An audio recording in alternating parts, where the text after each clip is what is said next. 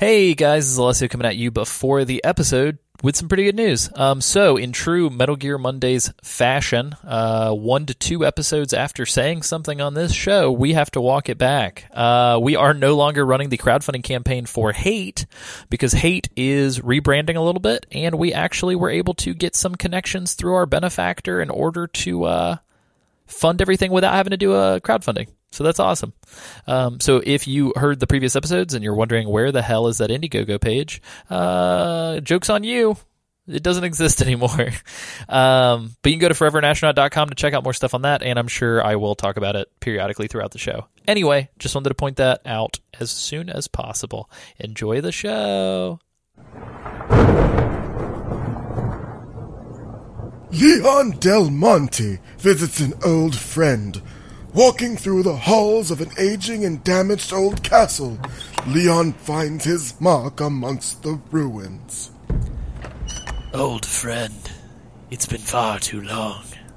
I see you're still alive somehow, Del Monte. Whilst seeking revenge for the death of my entire bloodline, I stumbled upon some dark magics. What is it, Epog, that keeps your blood from turning to vinegar? Epog? I have not heard that name in centuries, my immortal compatriot.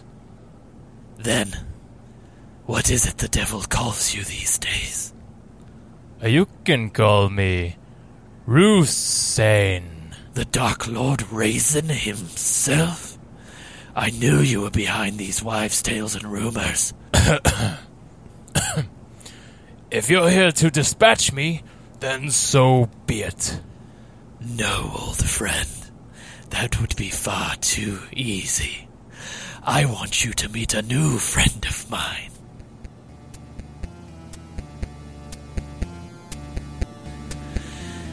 The California Raisins.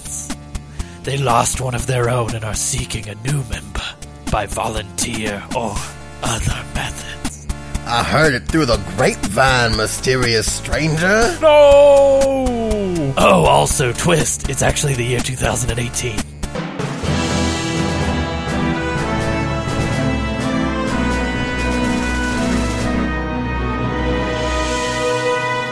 Ladies, gentlemen, boys, and girls, welcome to episode 85 of Metal Gear Mondays, a Games Club podcast where we cover all things Metal Gear from top to bottom, left to right, inside and out in pseudo-historical recreational order.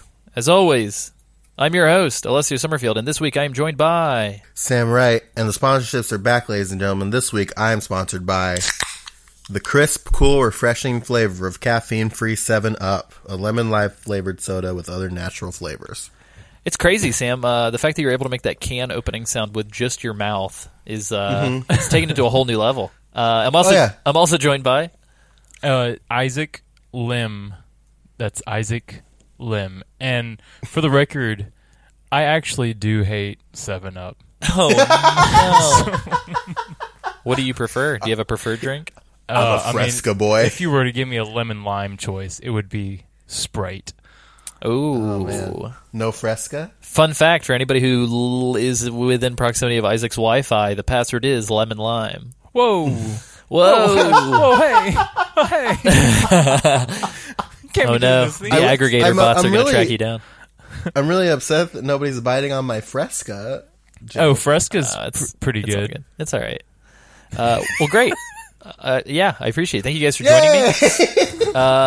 For those not in the know, this is the conclusion of our Castlevania Lords of Shadow trilogy, which was originally supposed to be a duology. I don't know. Words. But because of length and bloat and other large words, we cut them up into 3 parts. So this is the finale. This is part 3. We're taking it from the beginning of Chapter 7 to the end of the game. Before we do that, however, we do have some it's news. ironic that the word long is a short word. I agree. Yeah, it's shorter than short. I agree. Or the fact that Lisp has a bunch of letter S's in it. Yeah. Has words that people with lisps can't say. It's kind of fucked up. But yeah, do you guys? Let's. It's like Ray. Oh no! Sorry. Isn't it ironic? So let's dive into the news. It's not too much this week, but let's cue that jingle here. It's time for new news. Metal Gear news. Yeah. And we're back. So the only real news item that I have that hasn't been reiterated in previous episodes thus far, again, as of 11/13, not really again, for the first time of me announcing the date that we're recording, as of 11/13/2018, Hideo Kojima paid tribute to Stan Lee, who passed away yesterday at 95 years old. Which, like, Father I of was Marvel. I was having a conversation with one of my coworkers. It was like, oh wow, that sucks that Stan Lee died. He was 95 though. Yeah, Right. Kristen's response was like, well, fuck, I kind of imagined that he would just live forever at this point. Well, yeah. But Chances are we are going to to see, it's not the Pretty last good of old him, age. because I know in other Marvel films they've already captured like 10 more Stan Lee appearances, apparently. Oh yeah. His cameos, and like it's to the point where I don't think like they're gonna have like a photograph of Stan Lee in all of the movies going forward, or he's gonna be in them going forward in some Yeah. way, because you can't just not have it without him. You know what I mean? Do you guys think that there's a child who exists on Earth today that will mistakenly think that Stan Lee is still alive because of the gosh. cameos? Probably. oh. Yeah. Kids are stupid. Oh no. So dumb. But the way that the Stan Lee ties into Metal Gear canon, and the reason why it's not just Kojima tweeted out a picture and we're talking about it, notably, Stan Lee appeared on stage at a Games Awards show, or excuse me, at a games show in general, dressed as Revolver Ocelot to help. He introduced himself as Revolver Ocelot as part of sort of the MGS1 hype days. Correction, it was on stage for a Metal Gear Solid 3 presentation on G4. Look at that little nugget. That's pretty Very cool. cool.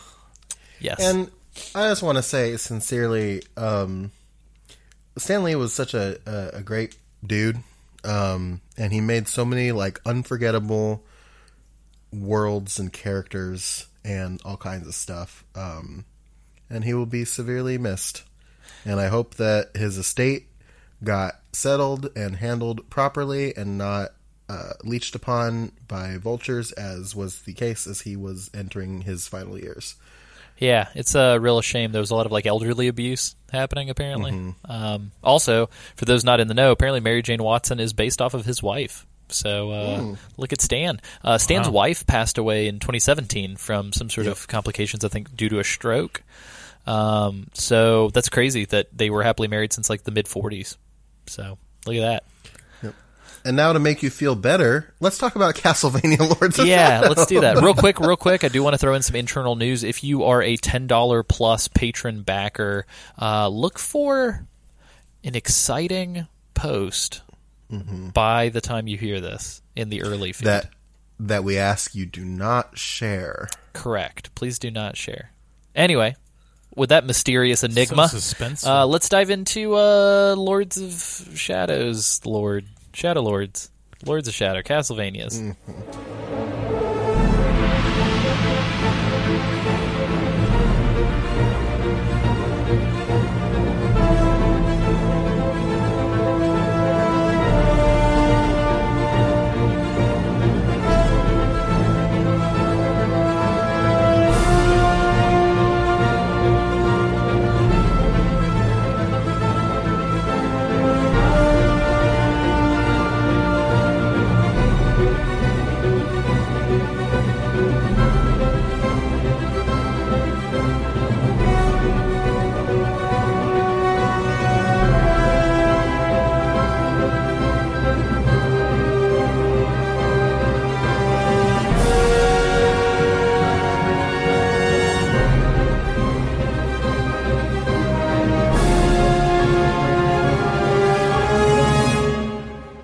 All Yeah, of them. so, yeah. Isaac, Hey, you were about to say something, so I'll let you do that, and then I'll I hit you with just- something else. I was just going to say all of them. Let's cover all of them. Yeah, let's cover all of the Castlevanias right now, top to bottom. Right. But Isaac, before we dive into what we're covering this episode, could we fumble a little bit on what happened? Let's rewind, shall we? I think there's a segment we like to do called Fumbling in the Dark with Isaac Lim. Love it. Love it, live it, love it. What was that noise you were making? He became a tiny shark. He became a little swallow. Little swallow. That was his Lord of Shadow. His right. Lord of Shadow mode. Yeah, That's that was my his avatar name. Isaac's heavenly body fled the earth and left behind Shadow Isaac, otherwise known as Little Squallow. Well, let's roll it back to a time when Hold on, we were all Alessio, here. cue the rewind record backward spin sound effect. Can you do it for you. instead of that? Can you cue the travel montage? Oh yeah, so we'll do travel montage again right here.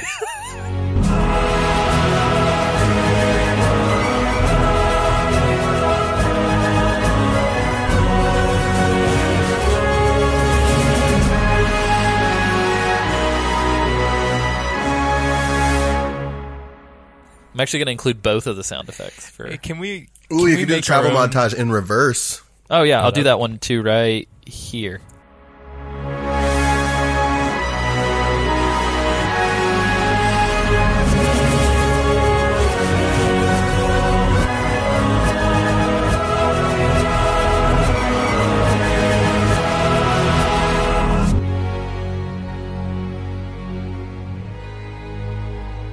You got one, Isaac? Are we queuing up Storm right now? No, Like queuing up I'm a playlist for Spotify? Can we just queue up? I want to hear the sexy saxophone that Sam had. Yeah. Can I get exactly 5 seconds of Sandstorm? No, not Sandstorm. He said the saxophone. I know, but I want some Sandstorm. All right, so Okay. hold on. So this is And if Sandstorm. we do only Hold on. This Sam, is Sandstorm me for first. patrons right here, and then this is saxophone for everybody else right here. Fuck it, whatever. Perfect. well, if we only do 5 seconds, so we won't get kicked off of Spotify. I don't want to chance it. Okay. Just do like a little splurt. No, it'll be fine. All right. What did we do last time, Isaac? What did we talk about last time? All right, we're rolling it back to a time that was simple. All right. Wait, what's simpler than the times that this game takes place in? These times weren't simple, Alessio. These were shadow times. We got Donald Trump bears for sale on the television. We got we're in hell right now. But yeah, I think I know where you're getting. We're in the depth of the Helmuth. Correct. Oh man! All right. Anyway, so last time we covered. Oh, this is gonna mess me up because you split me up. So I don't know where you're gonna split. You split me up. Well, we didn't do one. Just do all of it because we didn't do one on the part 2 episode because we split it up. Oh, you're Yeah. right. I totally true. forgot. So because there wasn't a fumbling segment in the last episode, you'll get a twofer here. Are you fumbling Right. through your fumbling in the dark right now, Isaac? Yep.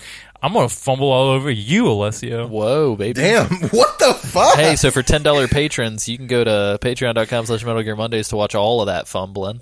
Hey, guys, you guys want me to start a fumble podcast? It's just Isaac trying to say something for an hour. I might listen to that. All right, Isaac, sorry, continue. All right, I'm somebody so sorry. in their car is fucking screaming at the top of their lungs right now. Oh man! Hey, last weekend, this is what we did. We didn't record on a weekend. Shh, they don't know This that. is going all off the rails. Alessio, they don't know that. Last weekend at Isaac's. Weekend at Isaac's. Okay, I'm sorry. Let me get back on track. We covered Lords of Shadow, Part 1 And part 2. and 2, which consisted of chapters 1, 2, 3, 4, 5, and 6 of Castlevania. Look at you. Isaac Is can count. this the textbook definition of what we missed last episode? Yep. He can't read, but he certainly can count. If you want to know in more detail about what were in those chapters, you'll just have to re-listen to the episodes. Check out episodes 83 and Check out 84 the Metal last Gear two Mondays. Isaac pulled that. It took Isaac 85 episodes to pull the listen to last week's episode card. Let the record show. He finally found the deepest, darkest secret of the segment. Yeah. Over We're gonna have to 100 retire hours it into soon. this show. He's getting too smart for his own good. We're gonna have to retire the segment soon. Otherwise, Yeah, what do we have left? that's true. What else do we have, guys? Wow. So I guess real quick recap. We learned about Gabriel Belmont. We learned that he has more neck than any other part of his body. He and Sir Patrick Stewart fought some Colossi from Shadow of the Colossus. His name was what? Zabumafu? Yeah, Zabumafu. Karen, Yep. David Duchovny's wife from Californication, was there, but she was a ghost. Mary or Marie was her name. I do recall. Very nice. We met a weird orphan girl with a robot master. We Mute killed lady. her. We killed her and her robot master. Yeah, we killed her and the robot master and got a robot hand. The very then- evil robot hand. Yeah, and then we fought a butcher demon, and that was where we stopped. Well, you forgot about the wolf boy and the big eagle. Yeah, Wolf Boy, Big Eagle, We fought- and don't we forget fought- about Ghost Horse. Ghost horse, yes. We fought King Dog, and we killed King Dog, and then we flew on a big old eagle, a very rude eagle. And We killed a then- witch made out of crows. and a bunch of crows that sounded like bats, and then we rode a ghost horse, and then killed a butcher boy, and then we are doing this now. Yeah, and it all looked like garbage Darksiders, big puffy Gears of War boys because Western developers don't know how to art direct. So there's that. Come at me on Twitter. God damn it, I'll fight you. Oh, you're But, actually asking to be added. Oh shit, look at that. How the times they a change. They But yeah, so changed. now we're here. Now we're halfway through the game. We're at the top of Chapter 7. We don't have generalities to cover, so this is not going to be another 4-hour extravaganza. We're going to talk about the game, and then towards the end, we're going to talk about the DLCs that we did not play. I can confirm Isaac and myself are copies of Lords of Shadow, otherwise known as... So our Ultimate Edition came stacked to the brim with 2 DLC episodes at the end, and the game doesn't do a very good job of letting you know that's DLC. It's just kind of like press A to continue after Yeah, you I beat thought the it was game. part of the game, to be Yeah. honest. Which kind of led to me not really liking it all that much, per a conversation that me and Sam had. But taken as DLC, it's okay. It's more of the same. But yeah, let's talk about the game.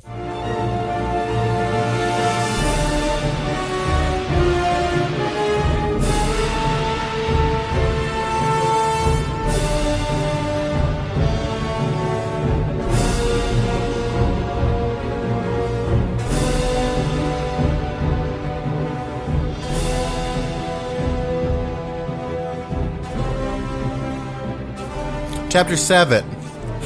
Balcony. Part 1, balcony.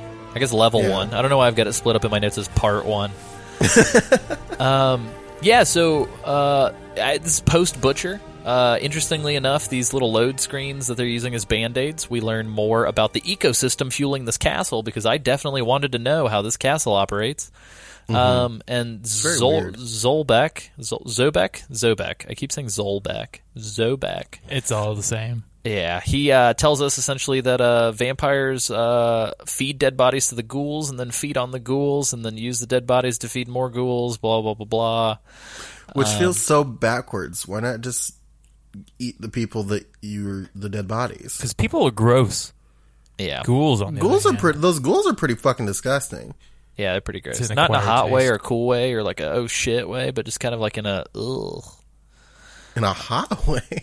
Don't worry about it. Don't worry about it. But yeah, Zobek says as well that the Dark Lord of Shadow has the ability to cast glamour on Gabriel and that we should be worried, but I don't think you should be worried because it just never happens. So there's that. I did really quickly want to put down a sort of quick mention. I don't think we mentioned it before. So I went and played better Castlevania games a little bit between recordings, and I realized that the Vampire Hunter, which is the name for the crucifix that Gabriel has or whatever, the Battle Cross, it is actually the name of the whip of the Belmont family in the original games. So look at that. Cool. Also, there? whatever the fuck that vampire general, his name was in chapter 5. Olrox? What's it? What is it? What? Or Browner. Yeah, him and his brother, who we will meet here shortly, are actually, they both appear in Castlevania, like the main games. Yep. As do some of the other bosses. I was actually kind of surprised by that because I didn't think that this game dabbled too much in the original source material, but I think they did. It was all right. Yeah. But yeah, then we battle the Sword Masters again here. First things first, I want to give credit to this level for having just a real A+ aesthetic. Oh, the music here is fucking sick too, by the way. The music is great. The camera, like the intro shot panning through the hallway and out into the snowy castle is great. A+. Yeah. Yeah. I will say, unless specified otherwise, as we push through this last half of the game, the environments and the music are actually really fucking cool. Oh, yeah. And I'm going to point out a couple creature designs. There were a couple creature designs that I was like, oh my god, this is really good. Yeah, they got so the way that I've been explaining it. So I'm going to be a little bit more positive throughout this section than I was on the last two parts. But the way that I explained it to Alessio as we were playing, or as I was playing to like finish the game, was that it felt like after a certain point, and my specific point is chapter 8, they like woke up and were like, "Oh fuck, we were supposed to make a good game," and then they made a pretty okay game, and then forgot to fix. They didn't have time to fix the rest of it. Yeah, it's weird. Typically, it's the other way around, right? Like typically, you think people would like front load the better shit, and then like as the budget and the schedule keeps going, that they slowly start to like either run out of time or run out of money. Yeah. But in this game, it's kind of weirdly backwards, and it makes me wonder if the front half got made after the back half. But also, well, I want to point out, like, the first 6 chapters each one had at least, like, 4 or 5 or more levels. Oh, yeah. I think Some of chapter them 2 had, has, like, 7 or 8 parts. Yeah, but then the second half, I think all of them had, like, between 2 and 4. Yeah, I think 4 was the max. So I think they like tightened that down, which made it feel better almost. Either they got lazy and they're like, we only need 2 levels. Or the last chapter in particular is just like, fuck it, here you go. Yeah. Here you go. It's just called Final Fight. Yeah. Like, that seems copyright. Yeah, it's like somebody forgot to rename the level after it passed through QC. They were just like, whatever. It's like all a lowercase, like final_fight.exe. It's like, what? That would make it like, I think if like you did that and then it just became like this meta, like we're hacking into the world of Castlevania at the end of the game, I think it would make it like the best game of all time. Yeah, and it would have predated like the 300 indie games that were going to do that a couple years later. But, Hack the planet. Yeah, not specifically Castlevania, but just like the hack meta context. Hack the Vania. Hack the Vania. Hashtag hack the Vania. Yes. But this level kind of commits something that I think is horribly wrong and has happened before. There's an off-screen ledge that requires you to backtrack to obtain a key. I really hate that. This game actually does it a couple times before the end, where it'll hide specific shit that you need to progress, like behind the camera. Yeah. And you're just like, how in the fuck was I supposed to know? Like, specifically when we get to the, I almost said the Grave of the Giants. That is Tomb of the Giants is a Dark Souls level. I think it is like the Cemetery of the Titans or whatever. Yeah. Oh my god, does somebody need a lesson on visual design? Because I got lost so much. Yeah. Talking about the foggy area?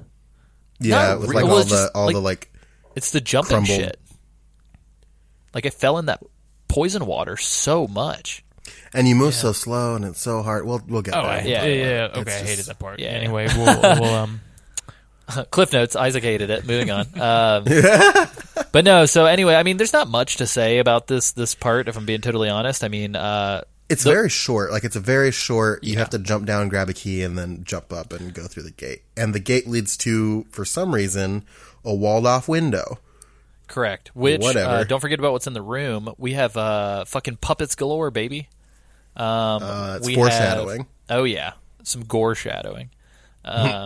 We have a bunch of like what looks like it's almost like giant Mr. Bubbles dolls from BioShock. It's just like a bunch of like big stuffed Big Daddies and creepy clowns and stuff. But there's actually kind of neat little puzzle. It's this little ball dropping puzzle. It's like a little pachinko or not pachinko. Plinko. Yeah, Plinko. It's a Peggle. You're playing Peggle. Yeah. But I think one thing I wanted to make note of is, Sam, you were absolutely not wrong. These fucking Swordmasters drop entire stones on death. Mm-hmm. Told you. And then you stopped using them on the bosses and realized that the mobs was better. Yeah, I did that too, and it was way easier. The game became a cakewalk. Except for at the end of this chapter. Oh, yeah. We'll talk about that. But this little ball puzzle, did you guys have a good time with it? I thought it was pretty self-explanatory. Essentially, you drop the little ball, it turns a little lever, and the goal is to get all the red levers to turn green. So you kind of have to like drop it through a few different key spaces. I picked up on it pretty quickly. Did you guys have any trouble with it? I did not like this. So matter of fact. Tell me why. Tell us why. It was just the solution was just very not, to me it wasn't good. It was like, I don't know if this will spoil it to any listeners, but the first one you drop, they've gotten to the this left, far. I think spoiler alert is up. Like we're getting in pretty deep. Well, if you don't want me to ruin the puzzle for you, the answer was you put it in the left one first, and then a whole bunch in the middle, and then the right one. And I'm like, all right, that's okay. Isaac's like, and I'm done.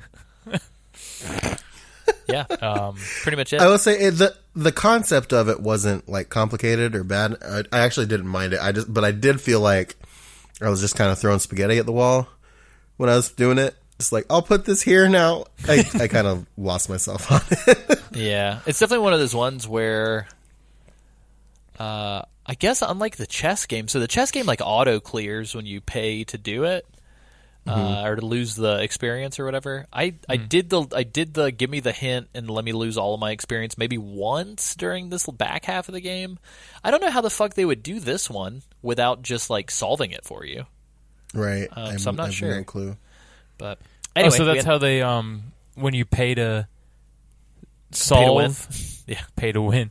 That's how they do it. They don't actually solve it for you. They just kind of give you a hint. Yeah, so I thought they solved it, but it turns out that was just on the chess game.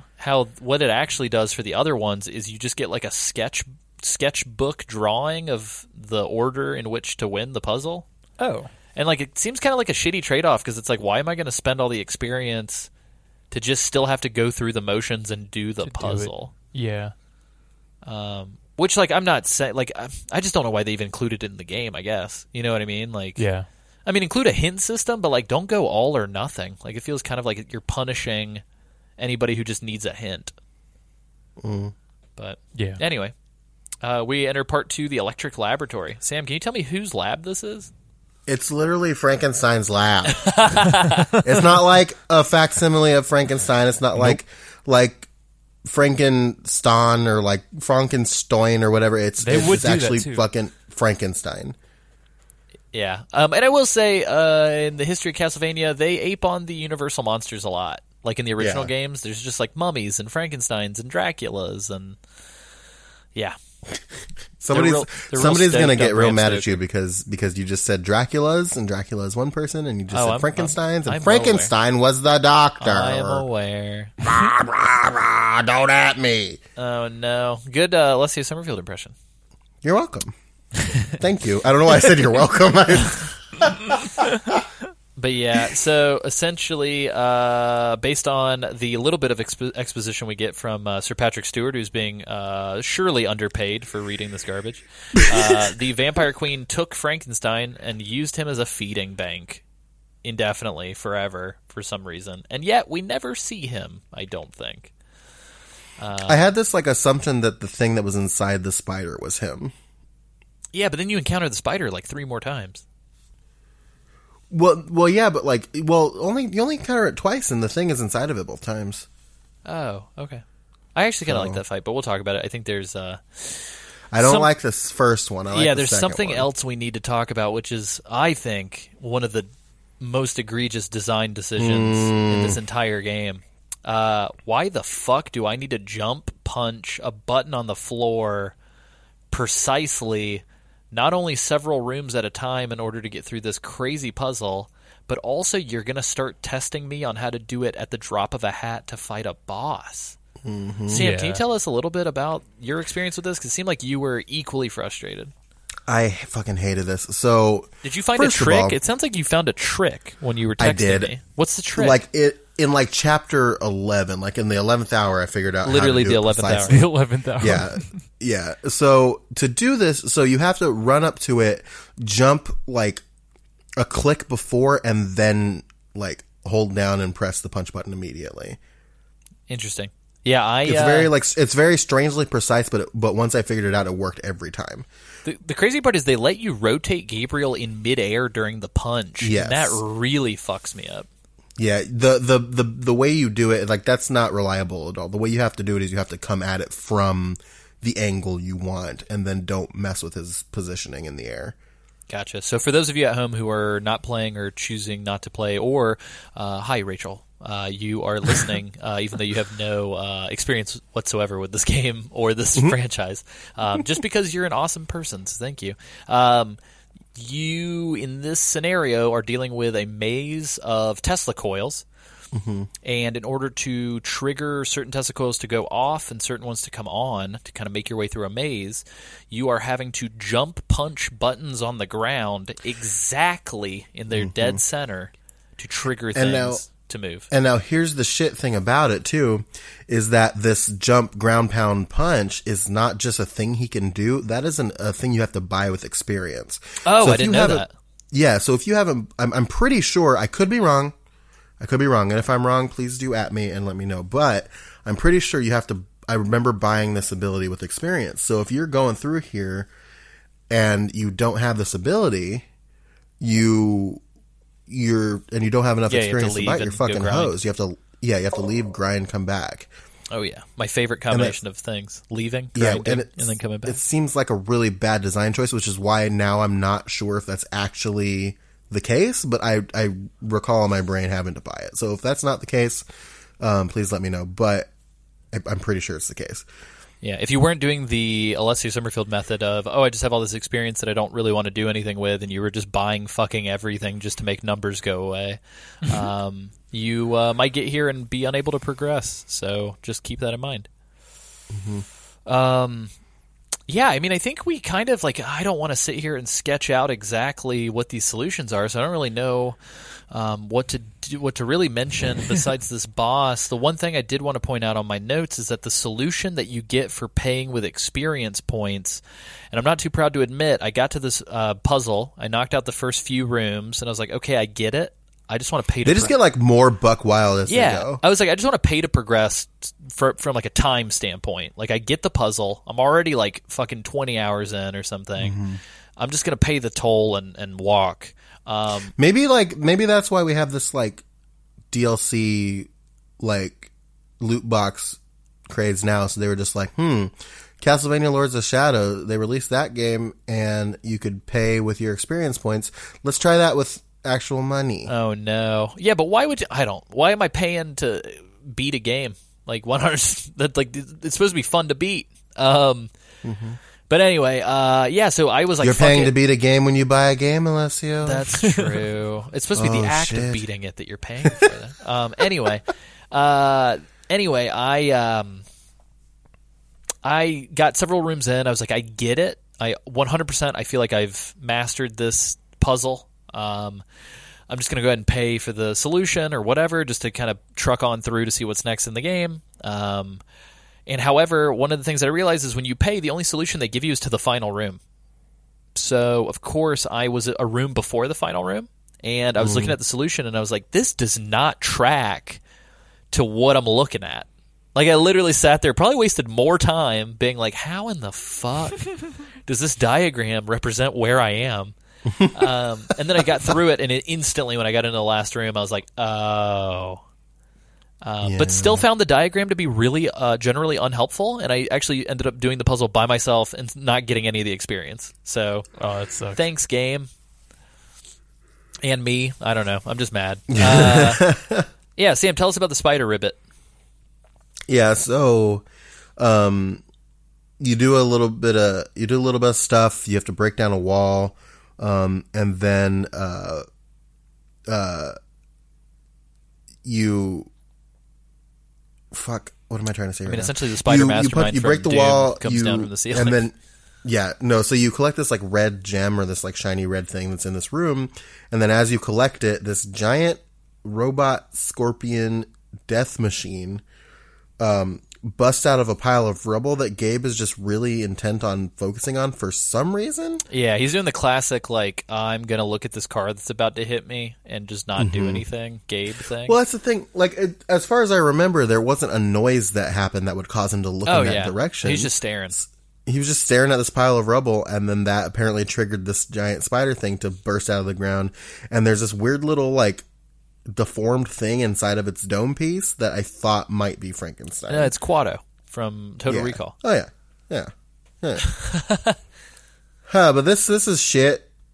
Oh, So here's the thing about the boss fight. Essentially, you kind of tank and spank this guy like you would any of the other bosses. You just either taking the hits and swap it. So, like, I don't know. Towards the end of this game, whenever my light magic meter got so high from finding gems and stuff, I literally would just throw on the light magic and just fucking eat hits and just keep punching because you're healing yourself the whole time. And so I got this guy, you get him down to a certain amount of health. However, once he gets to a certain amount of health, they very discreetly, in air quotes, place him underneath a giant laser, and it becomes pretty evident that you have to ground punch a button at a moment's notice. Keep in mind the window here is probably about a second, maybe 2 seconds. It's very small. It's a pretty small window. If you miss this button once, you really have like one other shot at the button. And somehow, I told Sam this, I missed the button every time, except I got it exactly in the millisecond before he got back up every time. So I would miss it. I would miss it. I would panic. I would jump. I would get it right as he was standing up. And I did it 3 times in a row. And you're a lucky son of a bitch. And then this little second that you miss it, he regenerates like half of his health. Oh, yeah. So, then you have to do it all over again. Yeah, I went through that so many fucking times because I just couldn't get the fucking ground pound to do what I wanted. And the big shit about it is that when you're in combat, the ground pound automatically wants to aim towards enemies. Yeah, I forgot about that. So I think that's why I missed the first time every time, because I would wind it up, and as soon as I'd let go, Gabe would move towards the boss, and then eventually, and this might have been how you do the trick that you're talking about, I would just release it quick enough to where he wouldn't auto lock. That could be. Yeah. It is rough, man. I think second to the final boss, which I'm going to go ahead and tell you guys right now, I almost had an Alessia's going to throw the fucking controller across the room situation with the final boss. There's a certain sequence of things that happen that I just kept having to knock the guy down, watch him heal himself while I couldn't get to him to initiate the interaction, and just rinse and repeat for way too long on the final boss. That's what that's what this felt like for me. Yeah. The final boss felt like this for you. Yeah, I think the timing on that final boss just really, I don't know what it was. I could not comprehend when to switch, but we'll get there. Yeah. Isaac, did you have trouble with this too? Like, how did you feel about these buttons? Because I kind of feel bad because I had a little bit of trouble, but it sounded Isaac's like you guys had a real bad time with this one. To me, it wasn't that fun, but like it was not terrible, I don't think. Listen to MLG Pro Isaac over here. Well, Dude, I'm also everybody gets their time to shine, and this is Isaac. I'm also on easy, so here we are. Hey, I was on easy too. Don't wave that in my face. Easy doesn't adjust this. Easy just makes you take more hits, Isaac. So the ground pound. Easy isn't easy. Easy's not easy fun. isn't easy like other easies. Correct. So for me, the ground pound was like at first I was doing the same thing where I would miss it every single time and have to do it all over again. But I noticed that if you're just like directly over the button and you do it, then you'll hit it. What? How does that work? 'Cause Gabe launches forward. How'd you get him to go straight Yeah. down? I know what you guys are doing. You guys are doing a punch. Which is Oh X. my fucking god! If you Wait, hit how Y are you doing it, instead, Isaac? He does an actual pound to the ground Wait, how? What? I think instead I of talked over hitting. Instead of doing left trigger and X. left trigger X, you do left trigger Y. Fuck off! I was like, you guys are. I don't want to thought talk maybe about it this was game something- anymore. Can we just stop now? Isaac, moving forward, if you could just keep that kind of shit to yourself. Yeah, just keep that'd be that great. shit to I didn't know you yourself. guys. I'm angrier now than I was playing it. It is not your fault, sweet Isaac, but I'm just so mad at myself and at this fucking video game. Holy shit. Yeah, so you keep guys- in mind real quick, this game that over tutorializes fucking walking. Yes. Doesn't even give you a button prompt for this or anything. No, It's just I agree. there's a note on a dead body that's maybe if I punch the floor. And I there's can't just remember. there's so many button combinations. I can't remember how That's I the thing figured that it out. this game does. The only way that you've known to punch the floor in the past has been to fucking do the thing with the punch.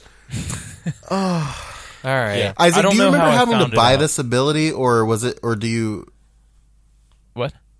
the ground pound? Do you remember having to buy that ability, or See, that's the thing. I don't remember. I don't know if I bought it or not. I think it comes with the fist when you get the fist from. that's what I think. That sounds That's what I right. think is probably Yeah. too. Yeah.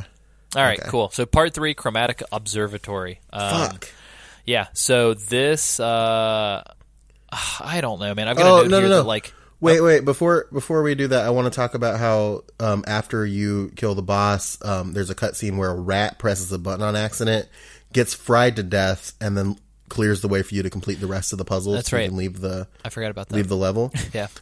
Which is fucked just up. like how random is this chance that this rat would kill itself? Oh yeah. What would have happened if the rat didn't show up? I have a quick question. Is this puzzle impossible for colorblind people? Oh shit! quite possibly. Because it's using red and blue. I think those things don't register, right? Or am I thinking of green and red? I think it's. I know red and green is a type of colorblind. I don't know if red and blue is, but Gotcha. maybe somebody who's colorblind can tell us That's about true. that. I think there might be. This game actually has a pretty decent amount of options under the hood for turning on health meters and all this other shit. So I wouldn't be surprised if there was a good colorblind mode in here.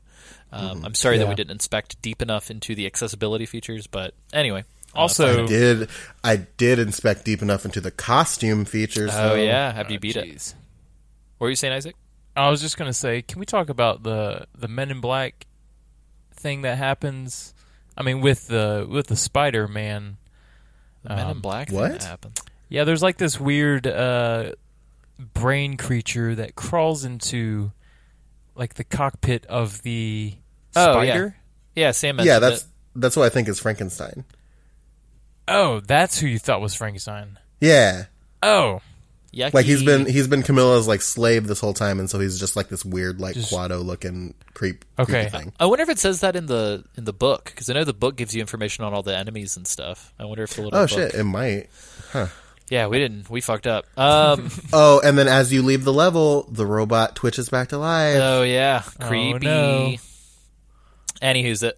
So Patrick Stewart here does a really, really Zaddy Warbucks. As I yeah, call him. Zaddy Warbucks fights hard to try and convey how tired and worn out Gabriel is, but I wish the game would just show me the fatigue instead of telling Yeah. me. Yeah, he's fucked. He doesn't sleep, and he's fucked all the way up, and very angry.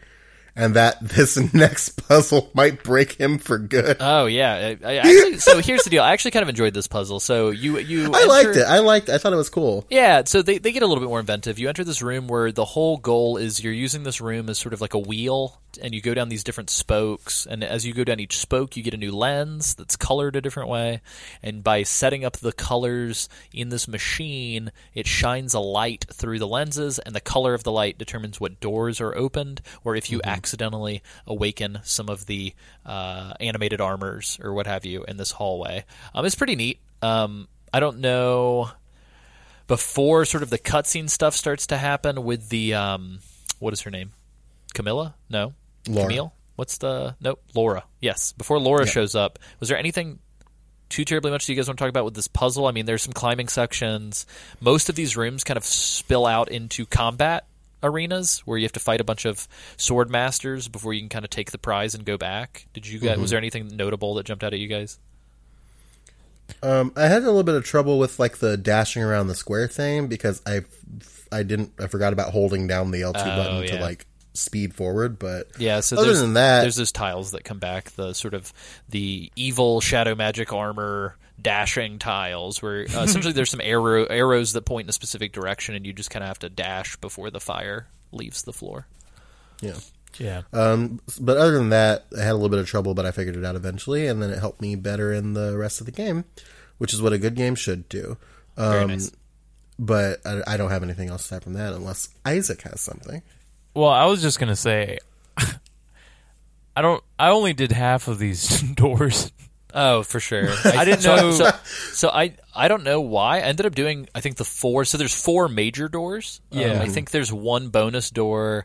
And then behind one of the suits of armor is it's either a light or a shadow magic crystal. But yeah, a couple of the major reasons to go through the some of the doors doesn't like make sense for you to do until you have the wings. Oh, correct. Yeah, which we'll get a little bit later. Yeah. But yeah, so we kind of go through this main door. I believe it's like a magenta colored door, if I remember correctly. Purple. Yeah, excuse me, royal purple. Yes. But Laura comes back, and she brought some of her boogeymen-looking Nightmare Before Christmas dolls with her. Yeah, animated, they kind of look like Devil May Cry animated. Oh, 100%. Like the scarecrows. 1,000,000% got that. Yeah, they look pretty cool. Yeah, they're all kind of stitched together and kind of walking crazy, and I really enjoyed this fight, actually. If anything, it actually pushed me to better engage with the combat system, so I actually found a combo that I really, really enjoyed, and I ended up using it a lot. For those of you playing on a PlayStation controller, it is square, square, triangle, triangle, and then if you jump, so it's like light attack, room attack, and then if you jump, you'll actually do like a corkscrew attack into the air. And then what I would do is hit R2 or right trigger to like grapple the enemies down below and kick them on the way down. And then as I was coming out of it, I would hit square, square again while I was in the air, and then I would finish with the charge punch that me and Sam were doing to hit the buttons. And doing that combo, that kind of rotation, I was able to do that full rotation twice on each of these boogeymen and wipe them out pretty fast.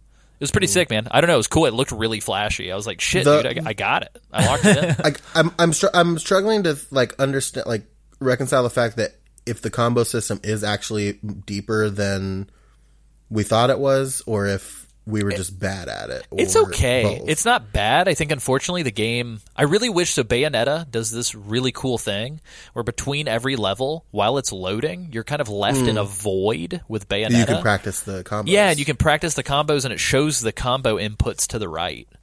So I really wish this game would have done something like that, because honestly, until I decided to jump in the middle of like my regular, like, let me mash square and triangle a bunch, I didn't even realize that I could like combo into the air, combo out of the air, and just keep it going.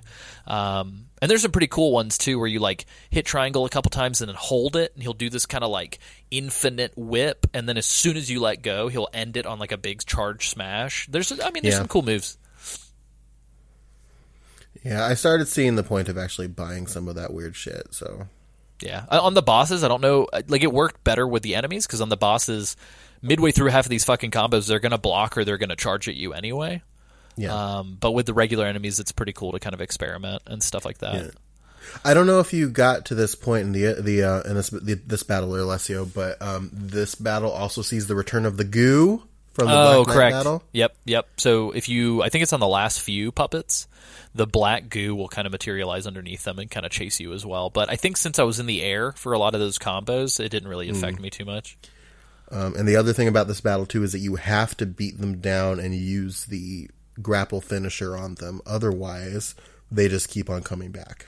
Oh, I did not know that.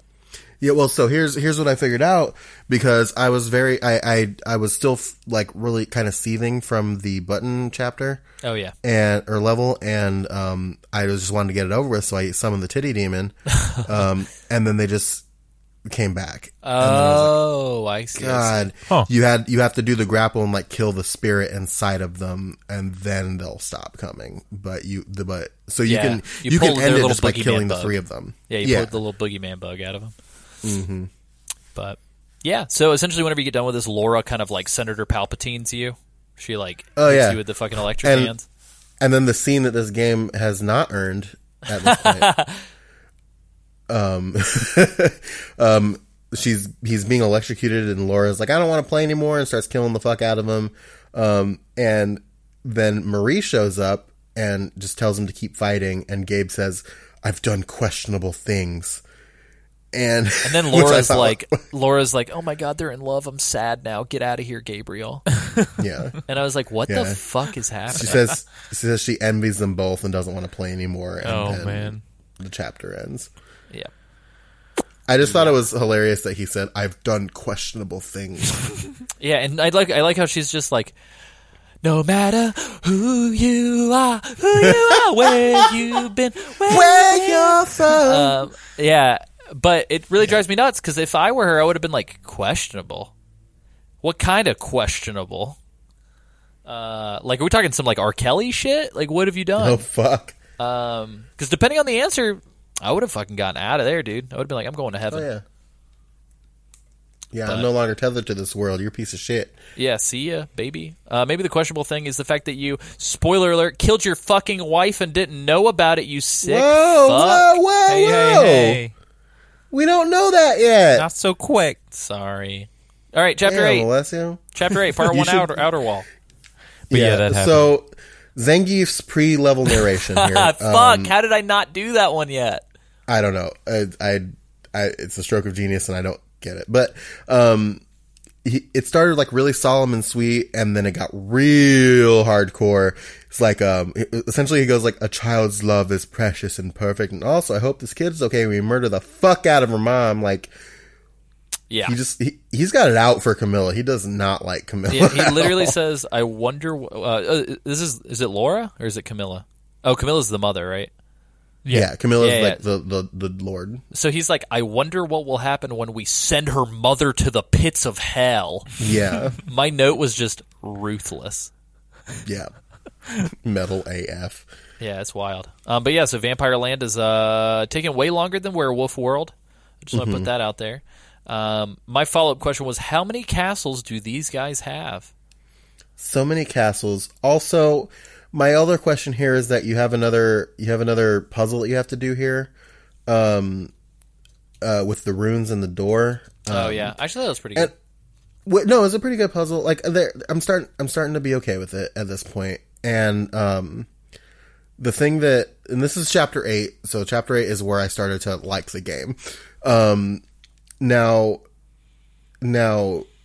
all of the scrolls that give you like clues for the puzzle, the ones that like let you buy the major hint. Oh yeah, using all of the They experience. always run out of magic energy, and that's why they died. But like, there's fountains right here, dog. How do you run out of energy? What are you doing? Yeah, it's weird. I have a quick thing for you. I think Dark Souls 2 stole the giant chain walk from this. Oh, So like Dark Souls 2 came out in 2014.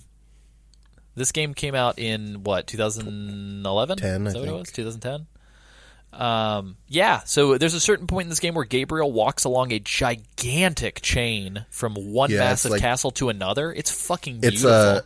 it's the level right after the balcony, I think. Yeah, no, so it's this level. Is Looking it? at my notes. Yeah. So Oh, you do yeah, this it like is, huge yeah. chain walk on this outer wall, and it's super dope. And I was really enjoying it until you get to this like weird resetting circle.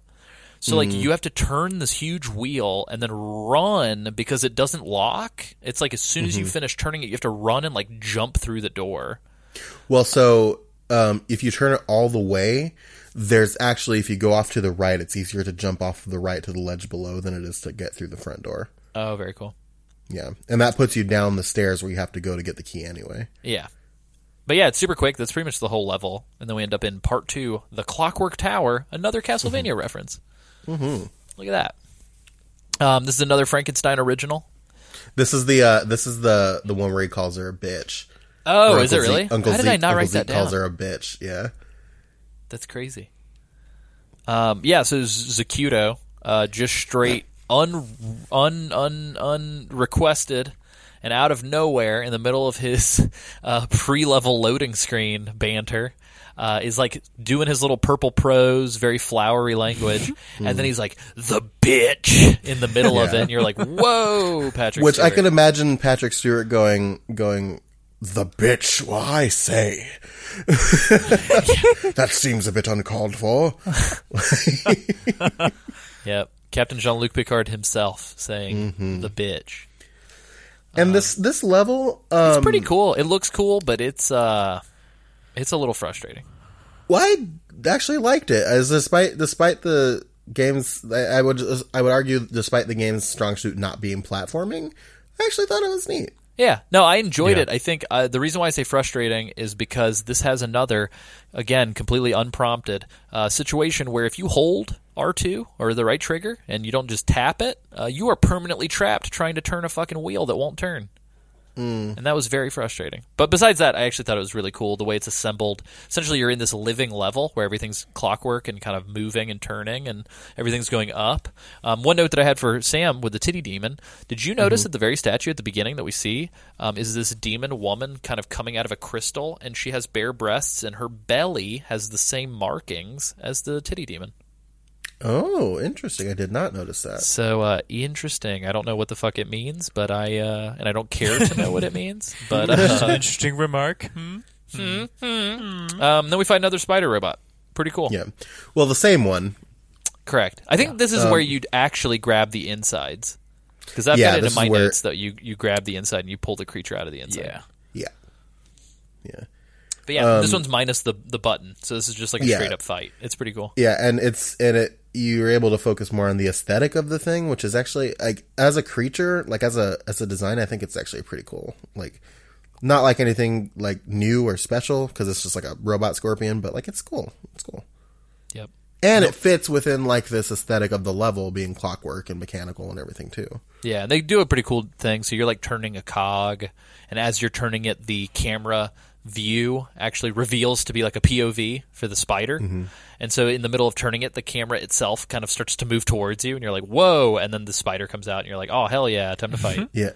Which is a better way to do that perspective thing than the skeleton introduction back in chapter 6. Oh my god. The weird joke like Scooby Doo bullshit. Jesus. Then we fight the first boss of this area. I guess he's sort of the mini boss before the big boss. It's Olrox, who is the brother of the vampire general we took down in the town.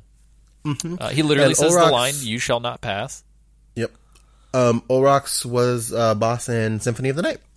Yep. I thought he was a pretty fun boss. I think I thought he was until the repetitiveness kicked in. at the end. Yeah, are you talking about with the multiple, with the... the werewolf thing. Yeah. So here's the thing about Olrox. I think overall, as a boss, I think that this Olrox is a better Olrox than the one in Symphony of the Night. Whoa. Because the one in Symphony of the Night's kind of annoying. Like the first phase of the battle is actually not that bad. He just kind of teleports around a little bit, but then he turns into like this weird giant lizard thing, and like it's really hard to like block his attacks and dodge his attacks, so it's just very frustrating. The ending was a little repetitive, but it wasn't like frustrating. Yeah. Easy for you to And- say, Sam. Whoa. Well, I thought the little corpses... So, just to paint the picture, we're fighting this giant vampire lord at the top of a tower. It's a pretty typical fight, kind of the 1v1 style fights that we've been doing with the Dark Lords up until this point. However, once he gets to a certain health percentage, he will crack open an Iron Maiden. Kind of Cold just one full- with the boys. Yeah, there's 4 of them. He'll crack open an Iron Maiden, and he'll suck out the blood from a corpse that's left in the Iron Maiden. Kind of makes no sense, because the whole point of Iron Maidens is to drain the blood out of the person inside of them. So I'm not really sure why there's still blood. But he kind of dusts off a half-smoked cigarette butt, so to speak, and he'll top himself off. And the frustrating part is he will, no matter what, do this 4 times. And you just have to destroy the corpse of the enemy while he's like feeding on it. I felt like it was Did you have difficulty, Isaac? a little unnecessary. No, I just felt it was unnecessarily long. Like it didn't need to do it 4 times. Yeah, And I agree. then Yeah, I got it after twice twice. would have been acceptable, I think. Yeah. Unless you're going to do something cool mechanically with those corpses, like let me poison different- it or something. Who gives a shit? So, and then somebody leaves their witness puzzle in my Castlevania game, and we have to do a quick little line drawing thing with some blood. Yeah. It's okay. There's like a pattern on the floor, was- and you got to draw with the blood. And once you get to you like run out of blood unless you race to these little like Cups or something. cups Yeah. in Like it. bubbles, Yeah, yeah. it's I don't know. It's okay. It's like I felt like I was stretching myself a little thin trying to like race there on the last couple, but it wasn't like it was a little annoying, but it wasn't like bad. Yeah, And it was different. I'm like giving this game props for doing different shit at this point in the game. yeah. At this point, though, the variety feels like less like novelty and more like they're just trying whatever the fuck they can to keep it engaging. Which like fuck man. At this Yeah, point, fair enough. Yeah, I'm here for it. Yeah, So whatever. Let's just see some more shit. Yeah. So enter part 4, the throne room. This is our big boss. The really quick, the narration ahead of this one, Zerzatrix Stewart calls her Ziggy Stardust. poor, calls the Lord of Shadow poor beautiful Carmilla, which now paints these like really angry things he's been saying about her this whole time, like he's ranting about a really bad ex, as opposed to just having a real big dislike of vampires. I didn't think about that. That kind of makes me wonder, given what we'll learn about Zigida Zuda Zuzu later on. Oh yeah, Zebediah. Zigzagoon. Zebediah? Yeah, Zigzagoon. I'm going to have to hold on to these Z names, I'm sorry. How did I not think of Zigzagoon? Yeah. But yeah, so my Elvira meter was going off pretty hard here. That Oh, means... I don't understand how she's got this dress on without some real solid tape. Either It's that or her wild. nipples are way off to the side of her boobs. Oh yeah, classic like anime style. Like Oh, yeah. we just didn't paint any nipples on this woman, which is weird this considering how much nipple we've seen up until this point. Oh yeah, specifically from Titty Demons. Yeah, what's This outfit's gonna be a big no from me, dog. Isaac, let's up? get your thoughts. Well, you all know who what wore it I best, think. Isaac, Sam or Carmilla? Whoa. Well, let me see a picture of Sam real quick. Just any picture? Well, he's gotta have the same outfit, obviously. I see. Yeah, so Yeah, I'll just grab that out of my closet. Yes. when I- although my Elvira meter was going off, I think that's just proportionate to the fact that there's this like hardcore goth witch woman with a lot of cleavage. 100% I would say Elvira's got way more style than this woman, and I felt like the costume design was kind of shitty, honestly. Yes. I think, like, comparatively speaking, to like, because like the one that we like Cornell, who we Like had I love before. some goth chick fashion, but I felt like this just kind of looked kind of bad. it looks really awkward. Yeah, it was very weird. She it did was, not It was wear it was very titillating. Oh no. Yeah, it's kind of goofy. Anyway, yeah, so essentially before we fight her have to fight off a bunch of her little vampires. She offers to show him a bunch of pleasures, and he's like, "Nah, dog. That's why the world sucks." And Yeah. yeah. And And then, and here's the thing. I will say, like the Cornell's was pretty cool, and like the monologue that she goes on before the battle is also pretty cool too. And she goes, he tells her that he's going to combine the three powers of the Lords of Shadow to save the world, and she goes, she asks him who the real monster is if he's willing to kill the Order's founders in cold blood. And I was like, that's pretty savage. yeah. But then he pulls the whole like, safety of the few is least important when we're talking about everybody. Mm-hmm. And she's like, all right, fuck it. And so, yeah, battle mode. Yep. Yeah, so just like Cornell before her, we kind of do this like initial fight, and then she kind of beasts modes into her like true form, so to speak. It's kind of gross. And Yeah, her true shitty. form isn't as inventive as some of the upcoming boss fights, I would say. Yeah. She just kind of looks like a big, nasty rat woman with bat wings a little bit. I mean, it's spooky, but it's whatever. Yeah, effectively, you kind of do sort of this typical rinse and repeat, like pummel her a bunch, dodge her attacks, and then eventually you get to punch her with your electric hand, which is kind of neat. And then I will say Gabe's finisher here. Holy Punch her shit. with your electric hand is the exact words I have in my notes. Perfect. Yeah, this is so. From this point moving forward, Gabriel, for some reason, completely unexplained, gains the strength of Kratos during cutscenes. He doesn't have that strength during the actual game, but during cutscenes, he has this Deus Ex Machina, like MacGuffin ass, I can move a mountain, Chris Redfield bullshit strength.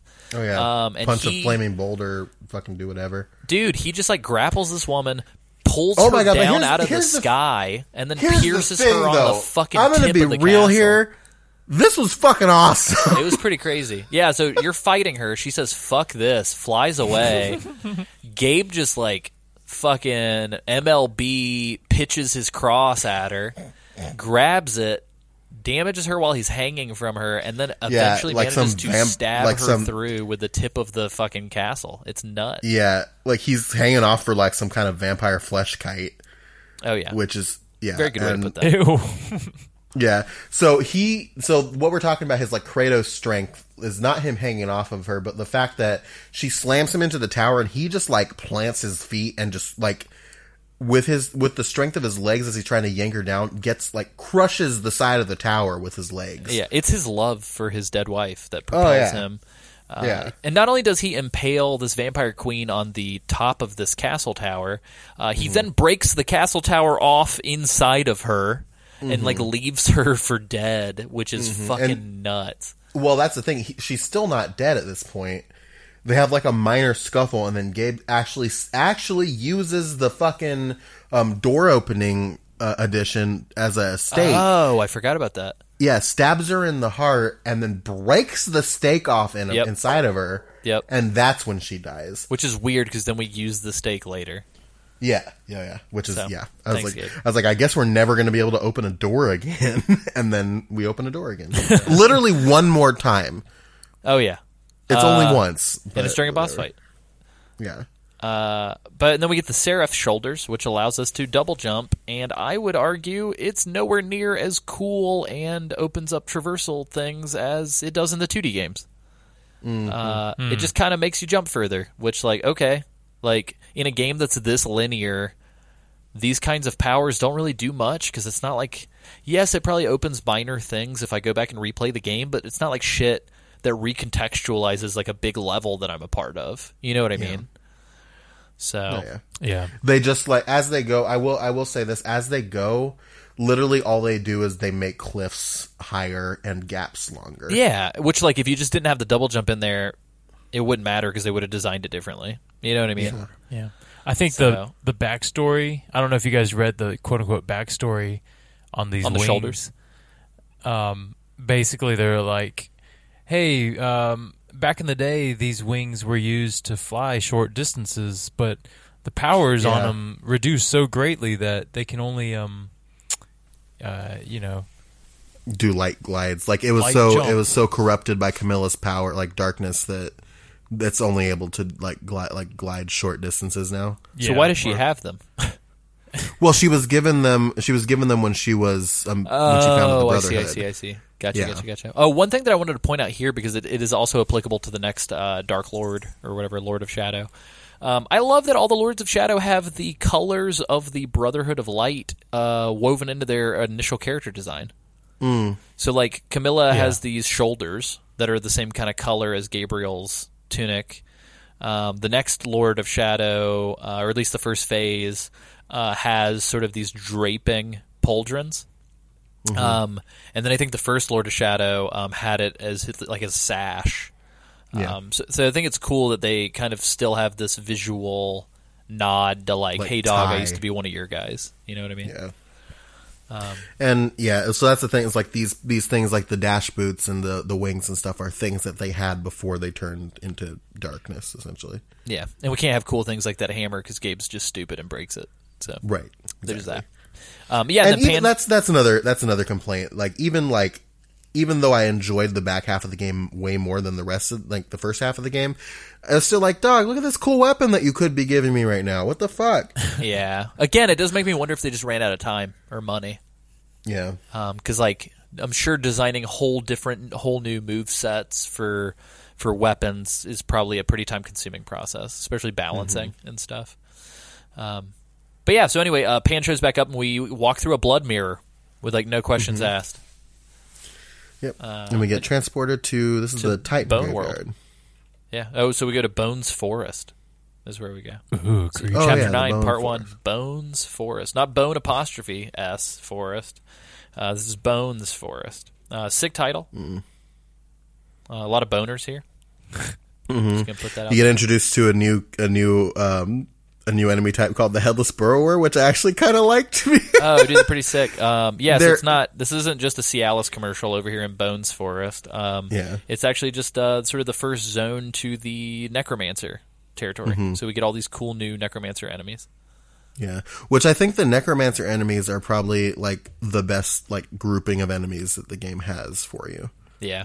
These headless burrowers that Sam mentioned, it's kind of neat because they're like zombie bodies, but they're mixed with the sort of iconic Castlevania Medusa heads, where their heads will kind of float around and kind of fuck with you. And then once you destroy all of them, the bodies will kind of resurface to kind of start the process again. I don't know where they're getting all these heads from, but... Yeah.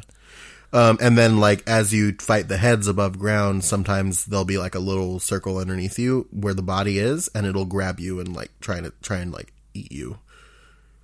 Yep. And then like the way that they laugh and stuff is like we were talking about like enemies with personalities. Like this is like the first like regular enemy type before like since the Butcher that had personality, I think. Yeah, I think so too. The shitty part is so they started introducing, like we mentioned, all these puzzles with the double jump.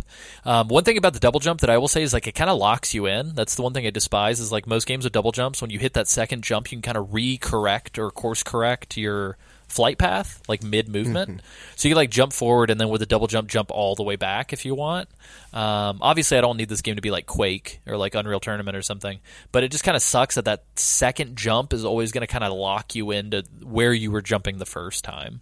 But that being said, they kind of fuck with you because you do all these cool jumping puzzles, which are actually pretty neat. But then Yeah. you jump straight into the Chupacabras again. Oh God, fucking Chupacabra! I fucking hate this thing, and I will tell you the second time that we bump into it for this episode, I just don't understand how this made it in the game.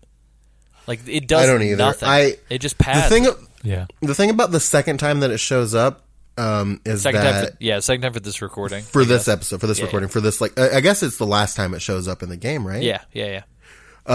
It's within the constraints of a puzzle where you're surrounded by just a bunch of like really weak enemies, so it's not as annoying. Yeah, but the and you're puzzle's able- fucking annoying, and that whole thing would have been subverted without that stupid Chupacabra.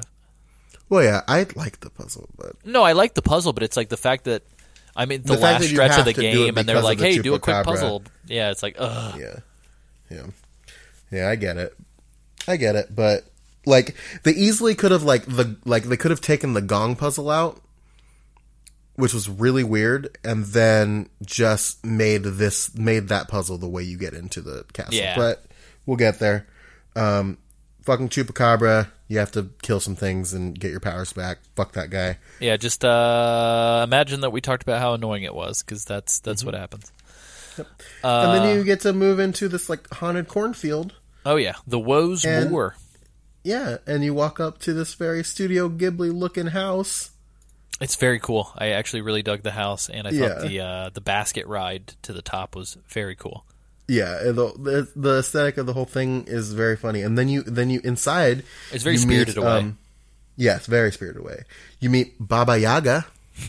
I did not like their portrayal of Baba Yaga at all. Like this No? like super bummed me out. So like for anybody who's read like Hellboy comics, or I don't know, has just like dabbled with like weird occult literature, Baba Yaga is supposed to be like cunning and like vain, and she's still vain in this, but like she's supposed to be sort of like cunning and sharp, quick-witted, and sort of this like hyper intelligent, crazy ancient witch who kind of has her hand in a lot of everything. Yeah, Baba and then Yaga this one, here is she's just just kind of like like a crazy, yeah, like swamp witch lady. Some yeah. old And she's like, hag. it's not like cool crazy; it's like dumb crazy. Yeah, and she talks about her master, the King of the Angels, said that Gabriel would come, and that he has to get these keys to her music box from the bad scarecrows, so that he can go into the music box and get the rose for her so she could be young again. The blue rose. Yeah. Why can't she just reach into the fucking music box? Well, it's so small, and there's so many little pokey things in there. Oh, that's fair. She's got big, creepy, nasty hands. Yeah, and she's too old and brittle to do it herself. Yeah.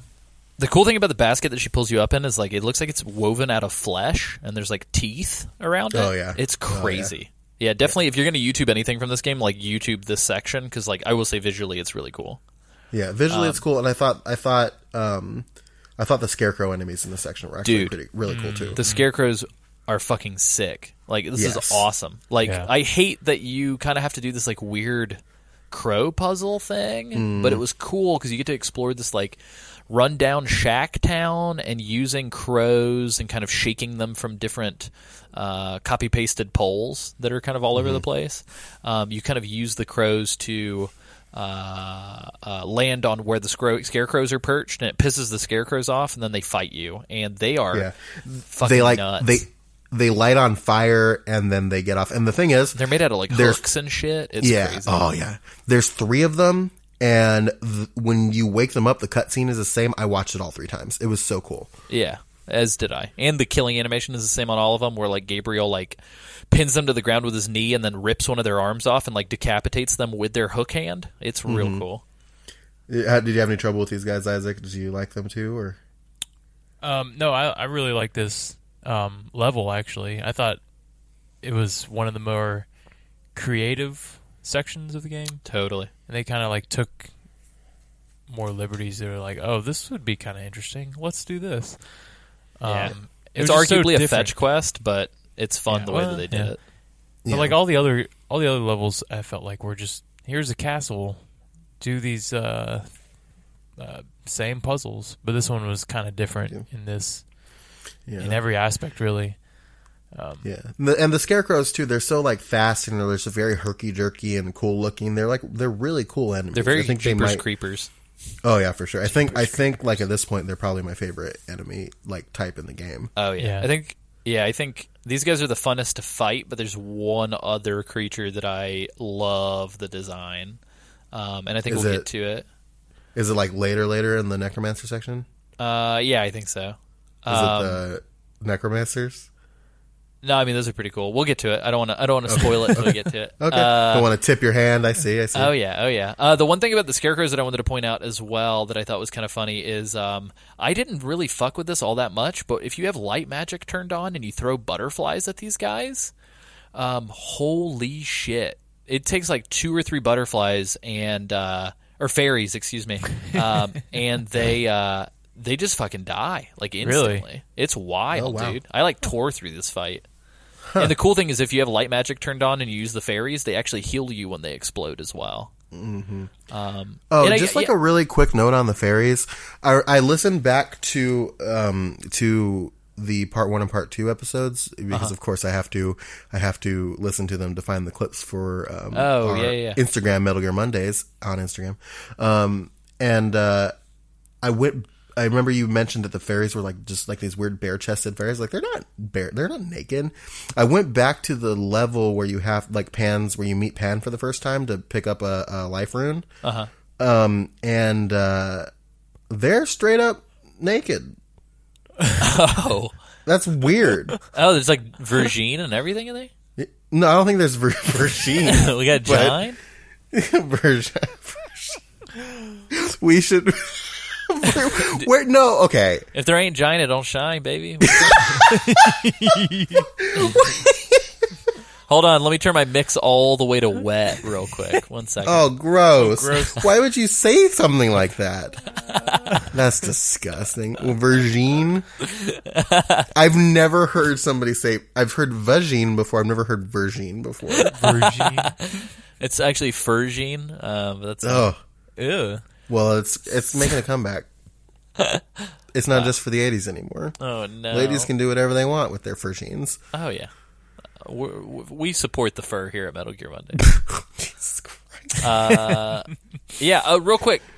So on the climb back to the witch's house, I thought that this was just going to replay the climbing of the little tram basket again or whatever.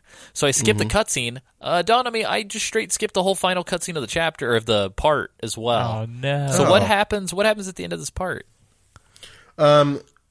So you didn't really miss a whole lot. You get back up there, and Baba says she'll put you in the box, and Gabe is just like, what? And then Gabe's like, do it. Yeah. Well, he's very confused. He's like, what are you talking about? And then she tells Gabe to close his eyes, or the spell will blind him, and then she casts the spell, and then what if she would have kissed bright him? flash, and then the level ends. Ah, great. They didn't want to animate anything, so they just flash white. Yep. Nice. Yeah, so part 3, the music box. Gabriel shrinks down. He's in the music box. We have to go get the blue rose because it's going to keep the witch youthful. Quick question. The load dialogue. So Coach Z is clearly still watching us. Oh, yeah. Where is he? Zippo here expresses concern over the fact that Gabe is very small. And he essentially he's like, they shrink my boy. What do I do? Yeah, they shrink my boy. That is no longer a good looking boy. I do not want to keep this. Yeah, this is the opposite. We're in Bones Forest. This is the opposite of Cialis. You're making my boy tiny. I don't want you to. This is my boy. Now he's a shrink-a-dink. What are you doing, Baba Yaga? Oops, Why? Baba, you shrunk my boy. You left him in the washing machine too long. You put him, honey. I shrunk my boy. Oh, no. What are you doing, Baba Yaga? Yaga, He's you so shrunk upset. my boy. He's so my boy. You become like the if you've seen Tim and Eric, when there's a Tim and Eric sketch where two men accidentally run into each other's cars on the street, and in order to determine I don't know who the fuck's going to pay for the damages, the two men both pull tiny men out of their pockets and they throw the men on the ground, and the two tiny men have a dance off. It's a lot like that. That's what's happening here.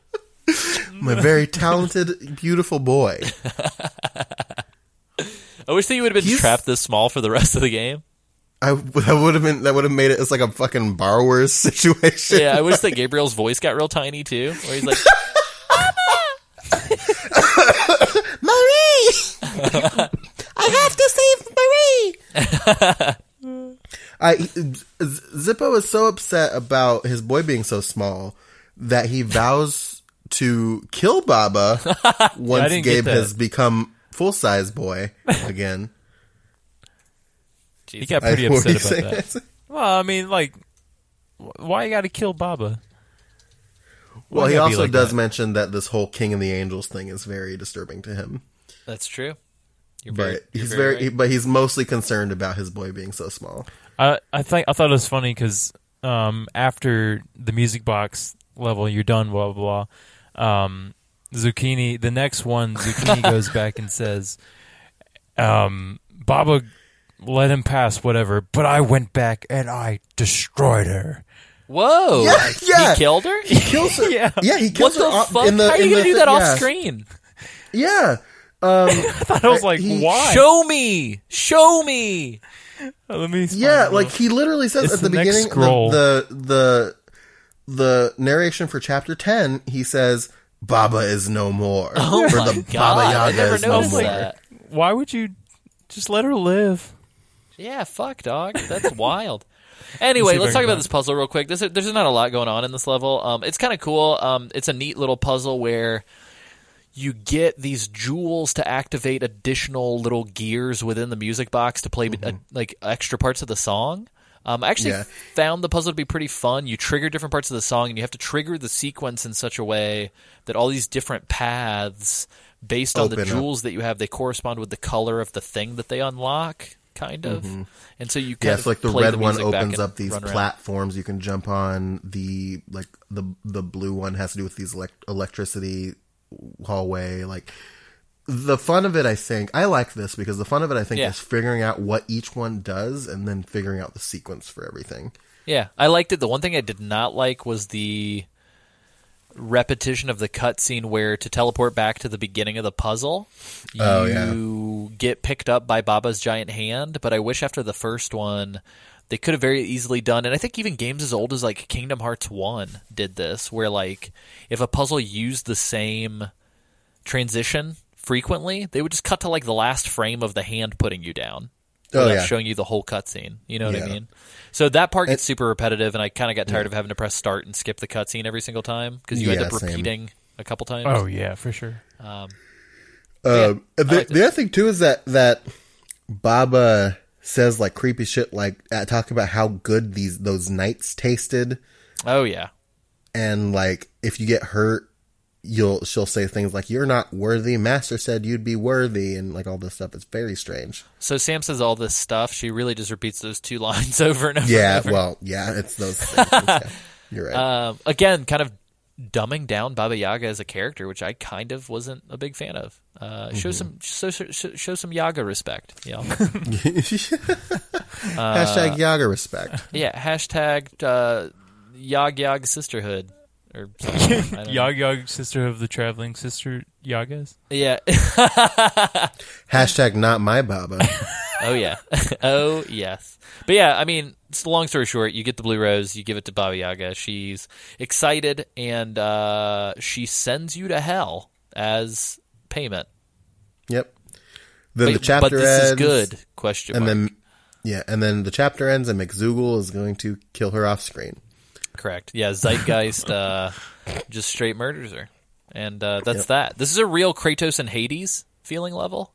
Like, if you've played the original God of War, this is like Kratos goes to hell. Like, the Titan Graveyard? Insert that here. Yeah, Titan Graveyard. Chapter 10, Part 1. Pretty fucking sci-fi when you first get in there. Yeah, it felt like Destiny.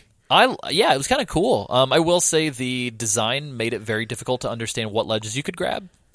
Because when everything is shiny, the shiny ledges that you are looking for are hard to find.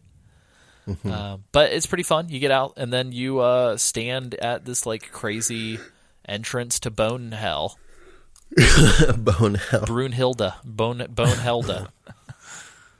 Yeah, you meet these crawling corpses here that will then jump into coffins and become corpse spiders. Yeah, so it's creeping corpses to creeping coffins. Yeah. This is my favorite. The creepy crawlers. The creeping coffin is fucking rad. Yeah, I really like the creeping coffin.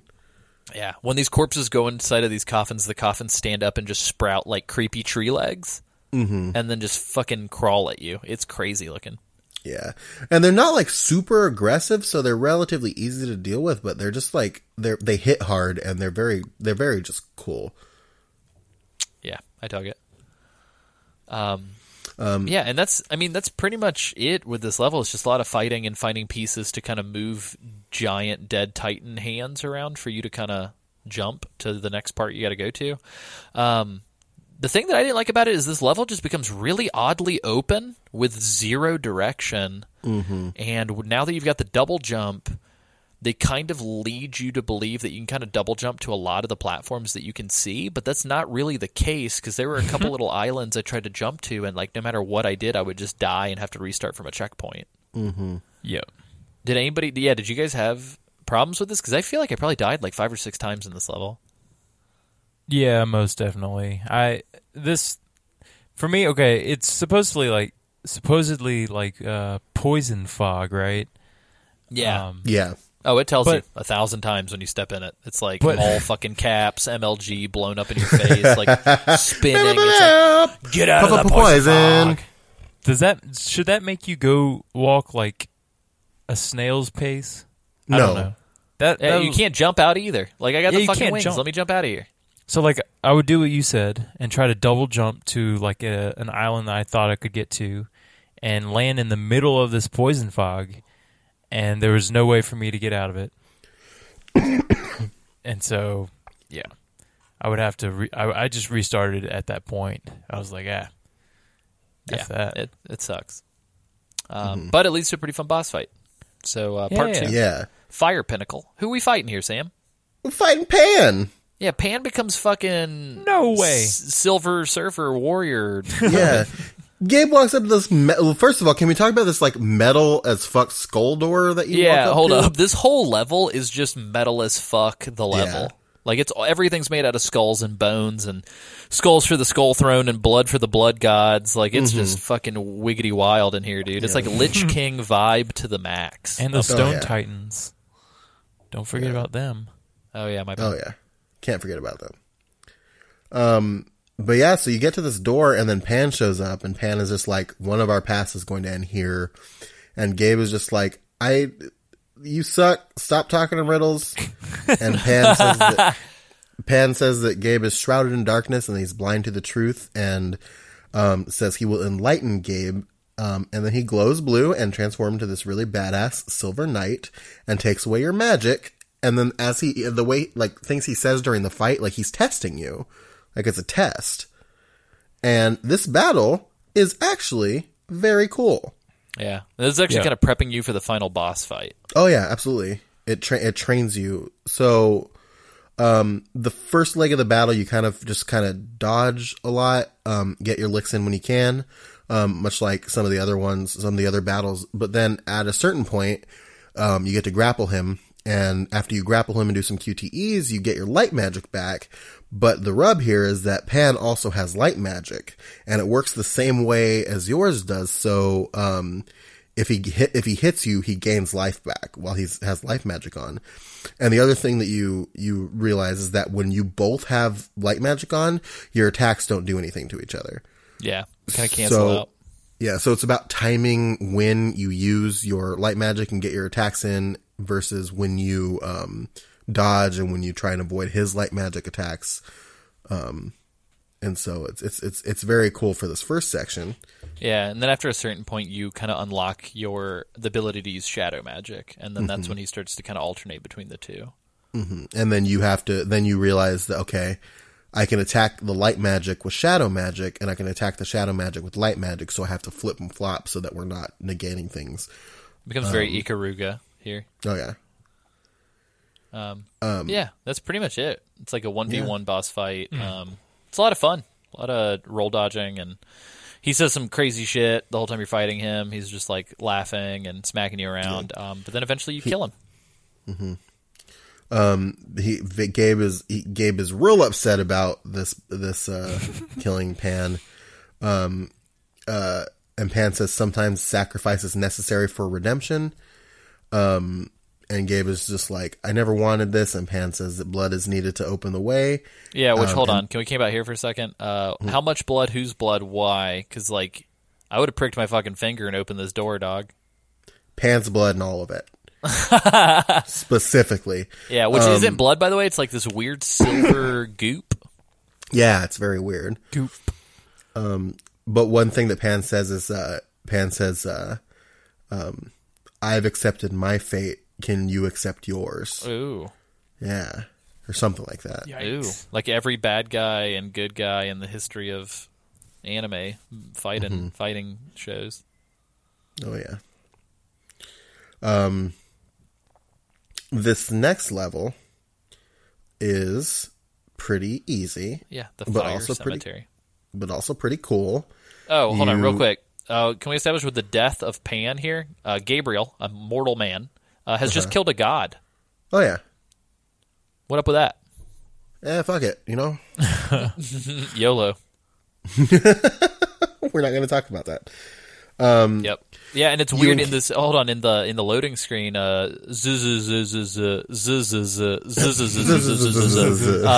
essentially is like really down with it. It's kind of creepy. Yeah. Oh, for sure. Yeah, I'm so fucking at this point in the game. I'm very confused about exactly what Zoot Suit's whole deal is. Because, like, on one hand, I was like, and this is how naive I was at this point in the game. At one point, I was like, this dude works for the fucking Necromancer. Wow. And then he was still calling Gabe, like, friend and things like that. So I was like, I don't fucking know what's going on. Mm-hmm. He's just getting more and more fanatic as the game goes on. It's very weird. For sure. But yeah, so this little fire cemetery, we already kind of talked about it, like, kind of going through this cool stage with a bunch of really cool tower swinging shit, and then you end up in this awful chupacabra situation. Well, I want to throw this. I want to throw this up here. They introduced the zombie. The enemy type is actually called the zombie, which we need to enshrine in the Trash Mob Hall of Fame. Mm-hmm. I fucking loved fighting the zombies because they go down so easy and they throw so many at you. Oh, I felt powerful and I loved it. I love the zombies. Yeah, I agree. They're super cool. They do a good job at using them too, because towards the end of this level, there's just like massive hordes of them that they throw. Oh at yeah. you. Really good. But yeah, I mean, this level's not much. It's just like this cool little climbing platforming section that I actually thought felt really good. And then you end up in this huge open area right before this gigantic door. But right as you're about to proceed, this Chupacabra comes out of nowhere, laughs his little dumbass laugh and smacks his ass, steals your powers, then goes to hide in a cage, which you open by pointing these lights at through this giant puzzle that involves you moving some towers around and fighting zombies. And then once you get your powers back, like, that's it. The puzzle itself is not a bad puzzle. I actually liked the puzzle. Fun.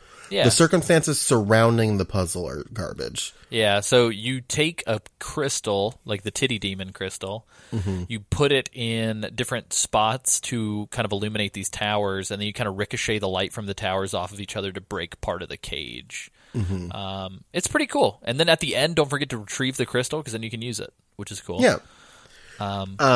And then you fight this like huge horde of zombies, and you can technically do this next puzzle, quote puzzle, without killing them all, but it's so much fun to just kill them all.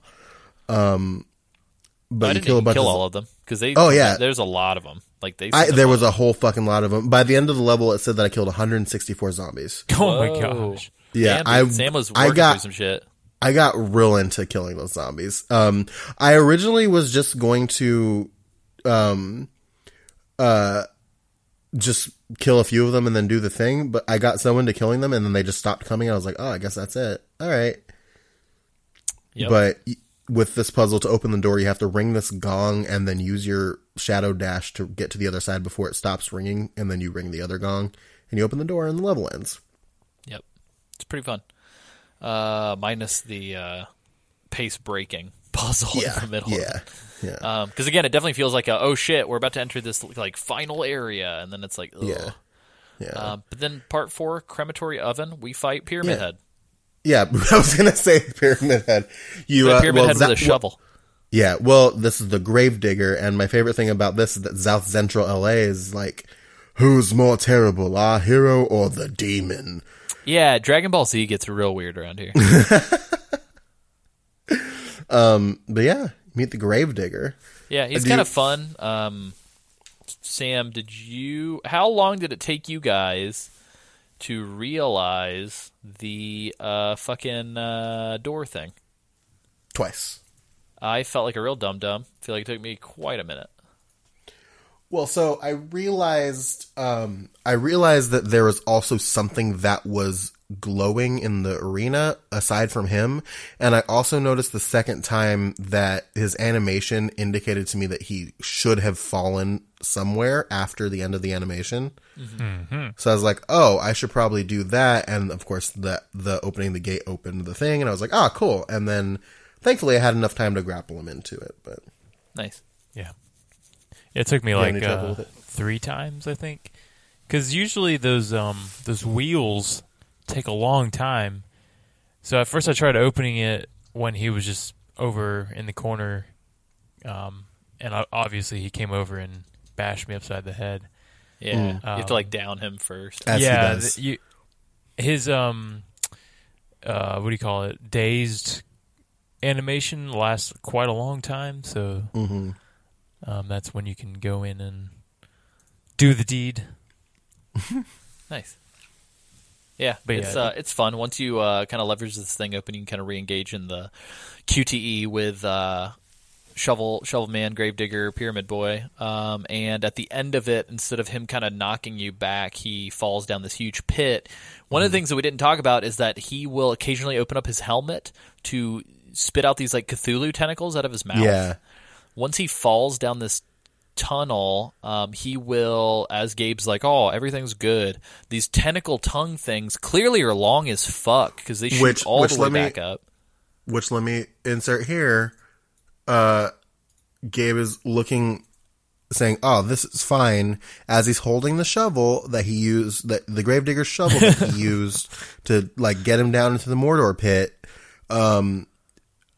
that he plants in the ground next to him before he gets grabbed, and also has another opportunity to not use this very cool weapon in the game. Correct. But yeah, so per his established MO. Yeah. So continue about his weird long tentacle thing. Yeah, so he launches his creepy long tentacle tongues, like I think there's 3 or 4 of them, and then starts to pull Gabe down into this like fire shaft to hell. And then Gabe kind of manages to like knock all the tongues off using some QTEs and stuff, and then we kind of have to like platform crawl our way back up to the top of the tower as the lava is rising. After that, I mean, it pretty much ends, right? Like another door opens and we're out. Yeah, I went the wrong way. It's if you just go straight, if you go straight up, it's not a huge deal to make it to the top in plenty of time. I went the wrong way and I accidentally found a shadow gem. Nice. But you can still make it to the top in time. It's just a little bit closer. Yeah, so we are in Chapter 11. This is Part 1, the Necromancer's Abyss. Again, they kind of kill the pace really hard with a puzzle here, followed by another. Yeah, And Zoop is then calling him the Prince another. of Darkness now. That's cool. Yeah, I don't know. It seems kind of weird. I don't know, man. This level, my note here is when I think Castlevania, I definitely think combo pack, double jewel disc, Walmart puzzle packs for old women. Because that's what this level feels like. It is very strange. It's like oops, all Aztec puzzle, like Infinity Runner map. Here's the problem that I had with this first puzzle is that I don't know how I was supposed to solve it. Maybe I'm What dumb. happened? Did you not figure it out? Well, no, I bought the puzzle. Like, maybe I'm dumb. Well, so first of all, I don't know the zodiac symbols, so I knew it was Virgo, and I knew that it had to be at the eclipse, but like I couldn't figure out what day it should have been. Oh, I didn't do any of that. I just literally looked at it and was like, "Oh, I got to put the moon behind the sun and in the middle of the tower hole." So I'm just gonna scroll through until that happens. Oh. That's literally all I did. Okay, I guess that's what they wanted you to do because like I couldn't. I had to like miss out on the XP, and even the clue doesn't like explain it, and I just like, oh, they drew it out here. Here it is. Okay, done. Yeah. Yeah. What did you do, Isaac? I think the big thing was like you were right, the Virgo sign or whatever. But then it said something about on the last week of the month. Yeah, it said the fourth week. Fourth Where'd week you guys of the read month. this at? Was it on the scroll? Yeah.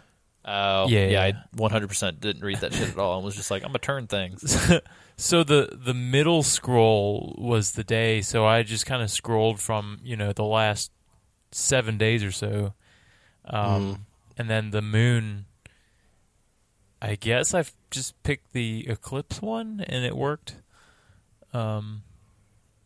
But yeah, I mean, it's not very intuitive. I will give you that. It's just kind of Okay, I'm just making sure. Like, I didn't know if it was because I was dumb or because this is a bad puzzle. I wasn't sure. No. It was not intuitive at all. I don't think. Okay. And if you don't know the zodiac signs, then good luck. Yeah. 'Cause Once you solve this puzzle, though, you force a solar eclipse to happen, and then I laughed at this. A little piece of a platform appears, and I laughed because it's like that seems like a small prize for forcing a solar eclipse, but okay. Yeah. But if you walk up to it, the platform builds out in front of you as you go. Yeah, which is pretty cool. It's like the whole Kojima coming out to introduce Death Stranding stairs. Yeah. oh yeah. Yeah, I don't know. It's okay. As soon as you get through this, though, there's this like super weird puzzle that involves you trial and error jump punching tiles on the ground to draw out the patterns in which to trace this symbol on the door. This is where I figured out the technique for jump punching. With I guess now that I know you can fucking punch straight down, this is where I developed the technique for doing the diagonal punch in the first try every time. What you learn while doing this puzzle is that each row, it doesn't matter which one you punch within the row. Everything in the identical rows do the same thing. Yes. Yeah. So you have to, the top row is up, the middle, like the two middle rows are left and right, the bottom row is down, and then the dot in the center is to start the laser. To begin the laser. Begin laser. Oh, my head is bleeding. Oh, are you okay? That's not, yeah, I just like went and wiped my head and now there's blood there. That's weird. Whoa. Sam. Very, very not nice. What, do you need to take a look? No, it's fine. I'm good. It's just a little bit. Okay. All right. On that note, Moving on. Sorry. Hi, podcast. yeah, that's crazy. Yeah, and then we just get a bunch of double jump puzzles. There are these Reaper enemies that kind of join the mix. That are these kind of ghost Reaper boys. And then eventually we get to some necromancers that are actually pretty sick fights. These things look very like Warhammer 40K. I don't know how else to describe them. They're just like these floating bishops that like summon zombies. And they're a lot of fun. There's not really a lot to them. You just want to get their health down and then grapple them and break their staff into their face. They'll summon zombies, and then I think a couple of the later ones will summon Reapers as well. And the Reapers have a little bit more agency than the zombies, but they're about as weak as the zombies as far as life goes.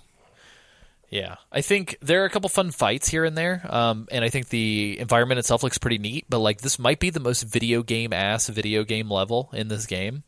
And it just, I felt like everything took twice as long as it should have. Like, you kind of do all these like jumping into portals and stepping out of mirrors and stuff like that, but it sort of felt like all of the animations for the teleporting took twice as long as they should have, and like all of the length in this level could have been cut in half and been equally, it could have been more fun, I think, because a lot of it just starts to repeat after a certain point.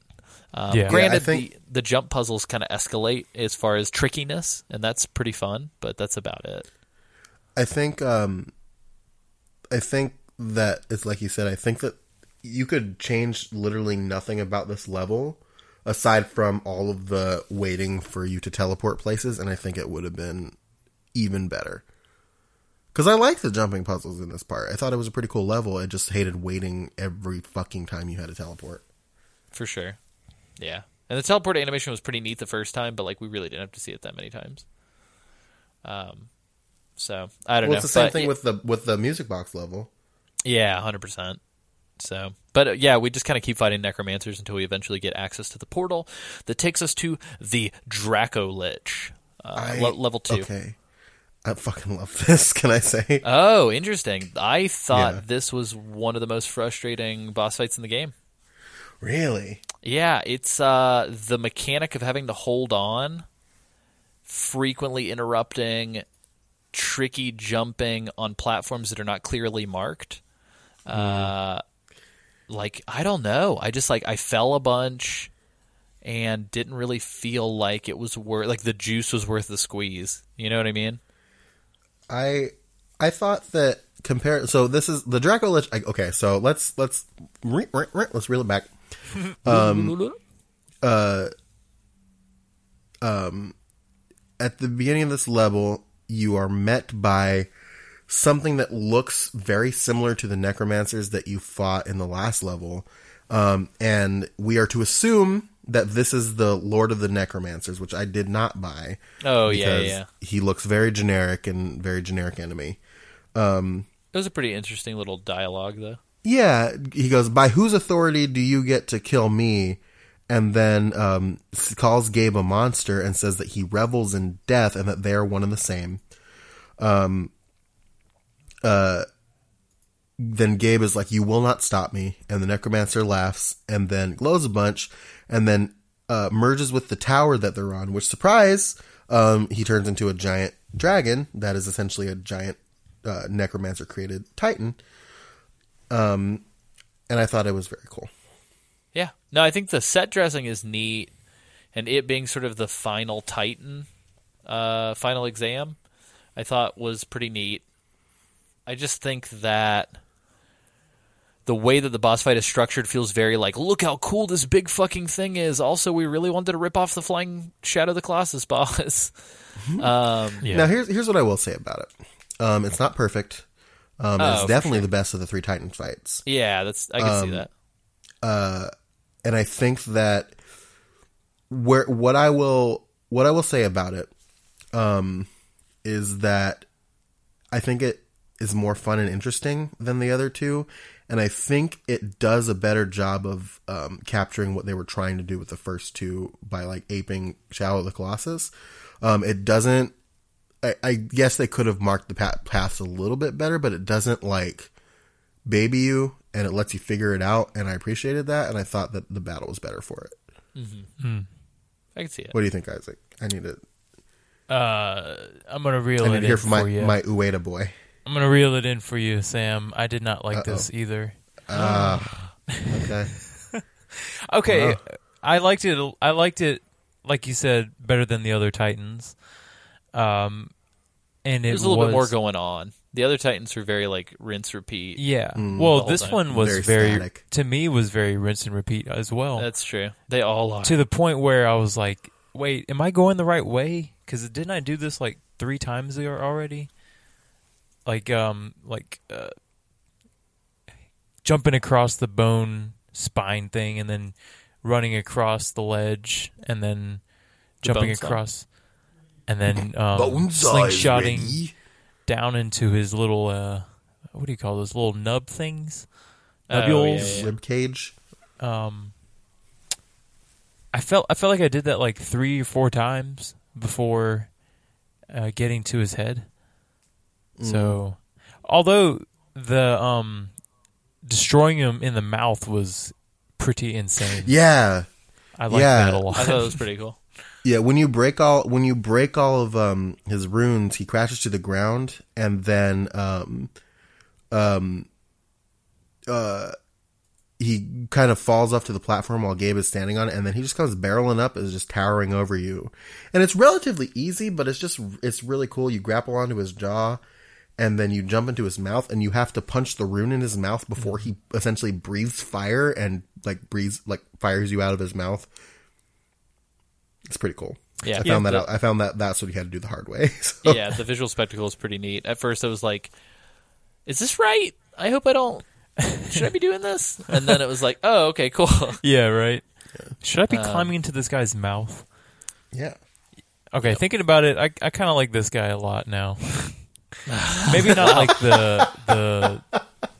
the gripping, constant gripping, like Alessia said, but yeah. So cool. here's how I think you make this and really the rest of the Titans in this game better is that you space out the amount of times that you have to grip. Yeah, because I appreciate not having a grip meter, but the way that they reconcile that is by making you have to hold R2 every 5 seconds. Yeah, it's bananas. Almost literally every 5 seconds. Yeah, I mean, you can time it out. Like, as I was climbing and jumping, I literally almost like a musical beat was like, and let me go ahead and hit R2 or right trigger, and then it was like, okay, 1 Mississippi, 2 Mississippi, 3 Mississippi. Let me go ahead and hit right trigger, and it's like, I don't know, it just got so repetitive feeling. But yeah, fuck it. Let's talk about the reveals here, and I think we can use this as a good segue to directly go into kind of the final fight. So. Yeah, let's so do it. Zooby-Doo in the pre-narration is like, I want to be with my friend in his moment of victory, and I'm just like, fuck off, dude, you've been gone for a while. Mm-hmm. And then Gabe does a real sick superhero landing at the top of the tower, and he gets the last piece of the God mask. And having completed the mask, Zooples Pooples shows up. Zooples Pupils. And Dr. Zeus. And he's holding that weird metal mask that Gabe was wearing in the dream where he stabbed Marie. That we probably forgot about 100 years ago because this game is way too fucking long. But I actually didn't forget about it. I was like, what the fuck is that? Yeah. Is that the mask? Oh, I know. I noticed it whenever it popped back up, but it's like fucking 24 hours ago. Yeah. Like, full day later. And this motherfucker puts on the mask. And And it turns out that he's the Lord of the Necromancers. Yep. I actually was not expecting that. Really? Yep. I knew something was up, but I knew that didn't know I knew that he was probably evil. I did not expect him to be The guy. I thought he was going to be like yeah. corrupted. Is what I thought. Yeah. Right, exactly. But I didn't yeah. expect him to be the Necromancer Lord. Yeah, essentially what he says, which is weird that Pan was like going along with it. Yeah. Considering that Pan gave up his life, I guess. It's weird because essentially Zoldan, Zazu, was like, I fucking lied this whole time and I wanted you to assemble the God Mask so that I could have the power for myself and then destroy you. Thanks for killing everybody else, dumbass. Yeah, including his wife, which we straight up hinted at earlier, spoiled earlier. I don't know if I hinted at it as much as I Yes, so much. decapitated it. Yeah, you just kind of you decapitated it like Gabe decapitated Marie. Yeah, essentially he's like, oh, you're so easily gullible, you dumbass. While you were sleeping, I put this mask on you and got you to kill everybody, including Laura and, excuse me, not Laura, what's her name? Marie. Claudia, Marie, and Everybody. and when I need to pause here for a second because this is important. After Zekromancer, which is what I have called him for the rest of for the rest of my notes, is Zekromancer. Tells Gabe that he was the one who killed Marie. This scene becomes straight up a legitimate ripoff of The Empire Strikes Back. I don't know if you guys realize that or not. Because Gabe he gets told this crazy thing, and then he goes, no. He says no, and then Zekromancer says, search your soul, Gabriel, you know it to be true. Oh, no. The line in Star Wars Empire Strikes Back is after he says, Luke, no, I am your father. Vader says, search your feelings, you know it to be true. Oh, no. So they ripped this whole shit straight out of Empire Strikes Back, and I thought it was the funniest fucking thing in the world. Jesus Christ. Yeah, That's hilarious. rough. Well, and he says it with Sir Patrick Stewart voice. He also says charade. I Yes. hated every second of that. I was like, are you kidding me? It's time to end this charade. Yeah, Patrick Stewart says some fucking bizarre shit. Like, I'd look up this cutscene online. He says some wild stuff. And, like, we don't even really get to fight him because... No, we don't. Well, that's the thing. We don't fight him at all. Which is funny to me. He essentially kills Gabe. And then you hear this voice that says, all hail mighty Zop Zop, or whatever the fuck he says. All hail mighty Zobek, he says. And Zobek demands to know who's there. And then this disembodied voice says that he met Zekromancer in the void and gave him the idea for his plan in the first place to serve a higher purpose. And I sure do love an even bigger bad trope. I really do. Oh, no. That's like my least favorite trope. Yeah. And that was sarcasm. Oh, okay, good. Very good. I was like, no, Sam. Sam, when you heard me calling out from the void to tell you that you should love the bigger bad trope, it was me all along. Yeah, that was straight up sarcasm. I will say comparatively, like, they do hint at it briefly when Baba mentions her master, the King of the Angels. Oh, yeah. So you know something more like is the up. Prince of the Fallen Angels. Yeah. Cue Glenn Danzig. Looking Satan, because that is what this dude looks like. For sure. But yeah, the dude says you've served your purpose and essentially lights Zekromancer on fire. And then this long-haired person shrouded in smoke picks up the mask and then screams to the heavens. He looked like a raven-haired Adam from Nier Automata. Yes, he does. Absolutely. But he screams to the heavens at his father that he's coming for him. Why have you forsaken me? In your eyes, forsaken me. But yeah, this is Satan. Yeah, like also, I thought. Also, precedent for this in Castlevania, you can fight Satan in some of the other Castlevania games. Yeah, so this is not like where the fuck did Satan come from? This is something that they have done in the series before, so it's not straight out of left field. But you're just fighting straight up Satan. It was for me. Well, I guess being your first. Can you walk me through your feelings? Through, I need you to walk you. Walk me through your feelings from when Zobek revealed he was the Necromancer Lord to realizing that you were about to fight Satan. Oh, the when Zoot Zillow backed out. Zillow. So, are you sponsored by Zillow? Apartment hunting. Maybe. At your fingertips. Isn't that their slogan? I think probably. I don't know. Apartments at your fingertips. Well, Jeff Goldblum is apartments. Oh, that's so right. I prefer Apartments at your fingertips until Satan comes back. No, I thought and then we're all doomed. I thought this twist of a twist was quite comical, actually. I actually kind of chuckled at it when it happened. Because I was like, oh, that's kind of cool. Yes, Isaac, look into yourself. You know it to be true. That was the thing. I was so into the first twist. The first one, yeah. And then he says that shit, and I was just like, oh no. Well, so I knew about the twist, which is coming later. I was really upset at that there was no fucking build up to that twist. Right? Yeah. Instead, it's just like twist 1, twist 2. By the way, super fucking crazy out of nowhere twist 3. Yeah. And it's like, come on, you guys. Anyway, sorry, we'll keep it to twist 2 for now. I have a way to explain twist 3. Yeah, I'm looking forward to it. We'll get to it. Yep. But for you guys that are confused listening, we are at twist number 2. Of many to come. Turn to twist 2 in your workbook. There's 2 more twists, and the final 2 twists occur within the same cutscene. Great. That's right. I forgot there was 2 twists at the end. Yeah. Jesus Christ. All right, so we're in twist 2. Fighting Nude Boy. Nude Satan. Well, Isaac, what was so comical for you, though? Yeah. Was it the nudity? Was it the long hair? Was it Glenn Danzig? Was it the glowing yellow eyes? Was it the goofy dialogue that nobody should have written? I think it was everything. His whole introduction, where like he came in and Zorb kind of was like, "Hey, I'm this powerful guy," and then he's like, "Nah, me bigger." Yeah, this guy's really, I'm the one. I'm the powerful guy. Dude, this whole thing, especially Gabriel's boss fight with Satan, literally felt like some like imaginary friend action figures getting mashed together. Yeah. Grade school bullshit that I thought up when I was like having a fever dream at like 7 years old.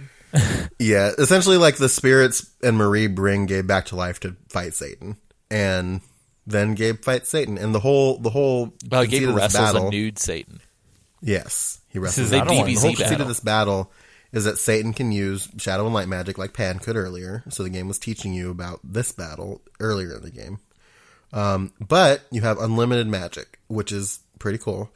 And then attacking light magic Satan with your shadow magic also heals you. So you're basically also, you have unlimited health.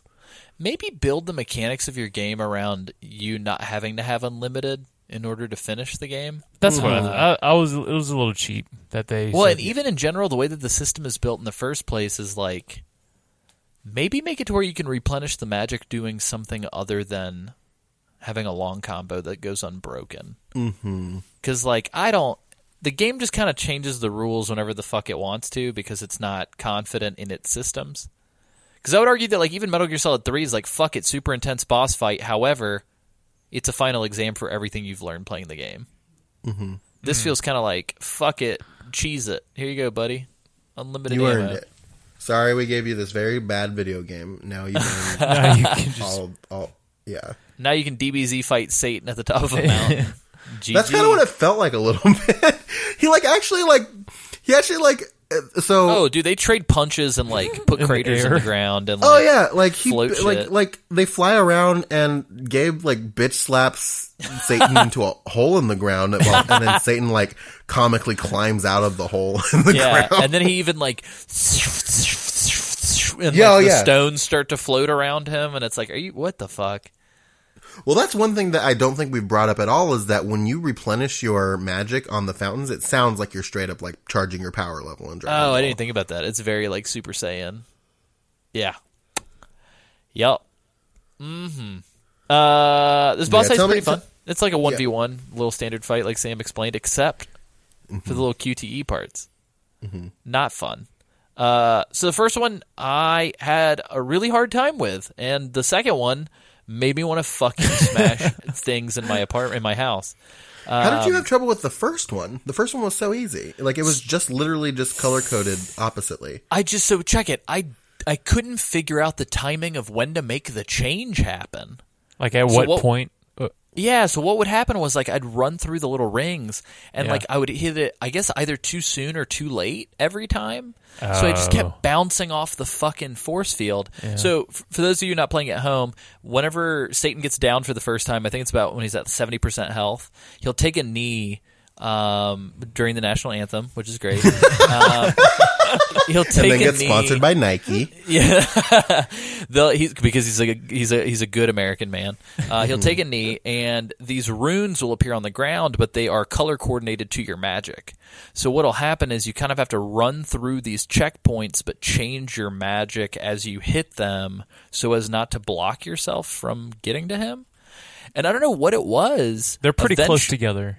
Yeah, they're very close together. And eventually, what I ended up doing was just sort of like fucking just like tap, tap, tap, tap, tap, like trying to like time it and just being like, fuck it, I can't figure out the pacing, so let's just figure it out. So I just kind of brute forced my way through, and it's just I don't know what it is. The timing is very frustrating. That's interesting. I had I had no trouble with the first one, and when did the changeover happen? Do you change it? Because you can't change your color while you're in the circle. No, because you have to change it in the out. little section in between them, and you have to match the magic. And the key is to take your time. Oh, wait, hold on. So there's the rune circle, and then there's just the solid color between the runes. Yes. If I'm standing in the red solid color, can I change it to blue before I hit the runes? No. Because because the runes don't like. There's space in it. So in the first one, it's just like the colored rings around him. They don't move. No, for sure. But I'm saying like there's a rune edge to the ring, and then there's a solid color within the ring. Oh, as long as you're outside the solid color, you're fine. This is like Isaac's like, oh no, dummy, it's L2 and triangle. This is like... I like that we both had one of those moments for you. I appreciate that. Anyway, yeah, I got through it. When they start moving, I lucked out where I did. Because when they start moving, the good thing about it is you don't really have to worry about this mechanic of alternating at a good rate. Yeah, because when you get to the second chunk, you can actually luck out and get like 3 of the same color to move next to each other, and then just fucking beeline it. Which is what I did. I actually applauded that, like the easy one, for teaching you what you were supposed to do for the more complicated one. Yeah. It was interesting. Like that we going back to that whole like Egoraptor Sequelitis Mega Man X thing, like the game teaching you how to do something and then doing the thing. It's too bad that it's literally at the end of the game. The final boss battle, yeah, for sure. Yeah. But yeah, I mean, case in point, I mean, I don't know how much there really is to say about this. You kind of like break Batman's back, so to speak, with Satan. You just kind of put him in a bear hug and just kind of squeeze him until he dies. Mm-hmm. You breathe on each other's necks and whisper sweet nothings to yourselves until God. Well, the first thing he does is he grabs Satan's like fork, stabs him in the stomach, and then uses this thing as leverage to body slam Satan. Yeah, and then snaps the thing in half and breaks it off inside of him because he loves doing that to people. Mm-hmm. And then punches the fuck out of Satan for a while. Puts him in a chokehold. Suplexes him. Mm-hmm. And then they talk about God for a while, and Gabe essentially prays for forgiveness. Christian God, by the way. So we're wrestling Satan, and then Christian God is... Capital G God. Yep. He says he's going to... Essentially, Satan taunts Gabe and says he's pretty much going to fuck Marie in hell. Yep. He's like, I'm going to show her pleasures she's never seen before. And Gabe's like, she wouldn't do that. She's a good girl. And then God's like, you done, son. And then she goes to heaven.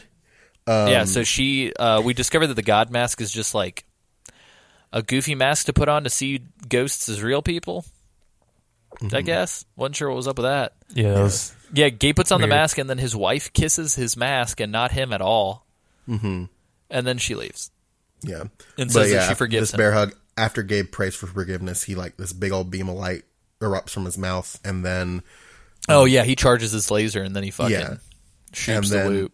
Dr. Argonopus, then the God mask falls off Satan. Satan evaporates, and then Marie tells Gabe that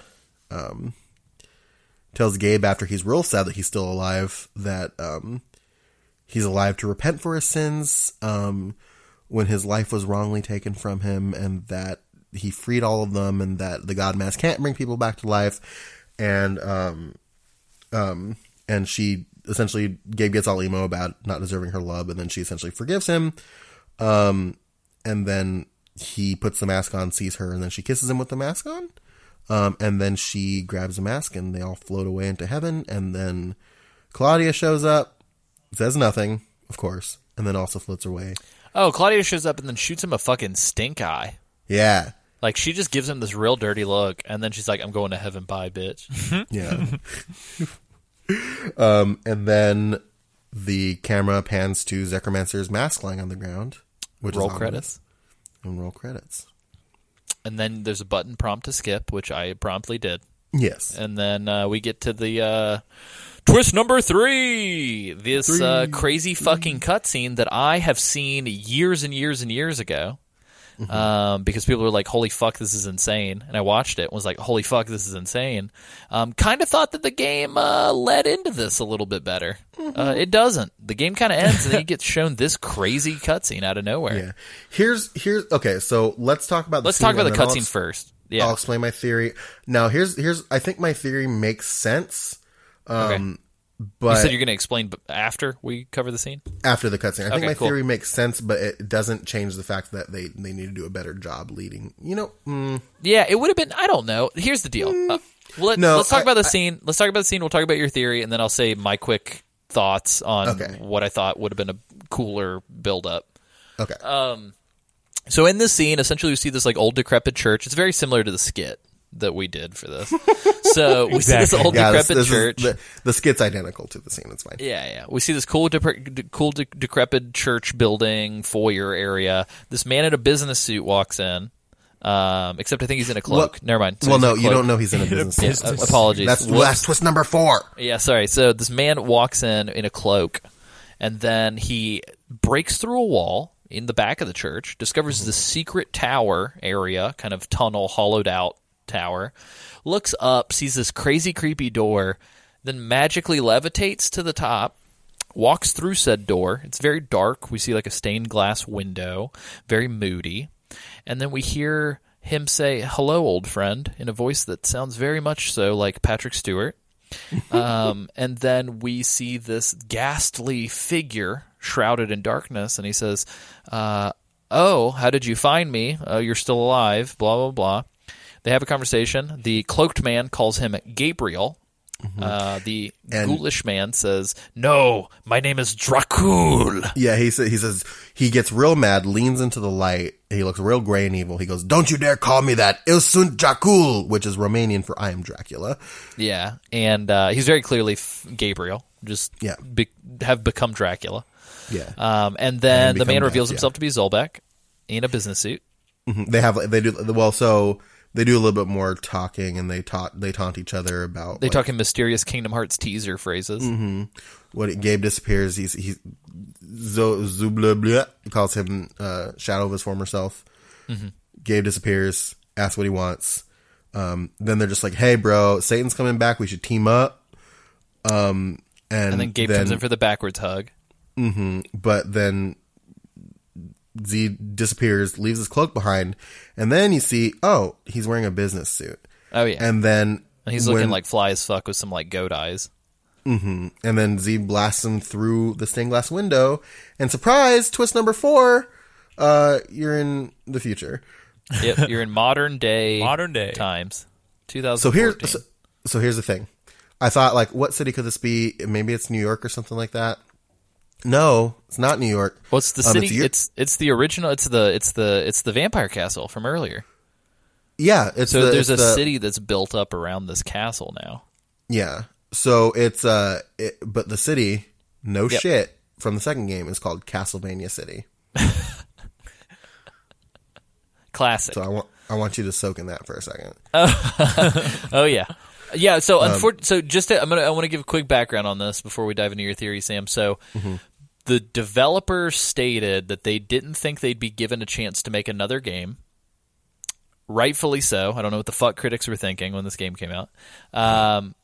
But this is going to be really fucked up to anybody who's listening. This game, the original Castlevania Lords of Shadow, is still to this day the top-selling Castlevania game.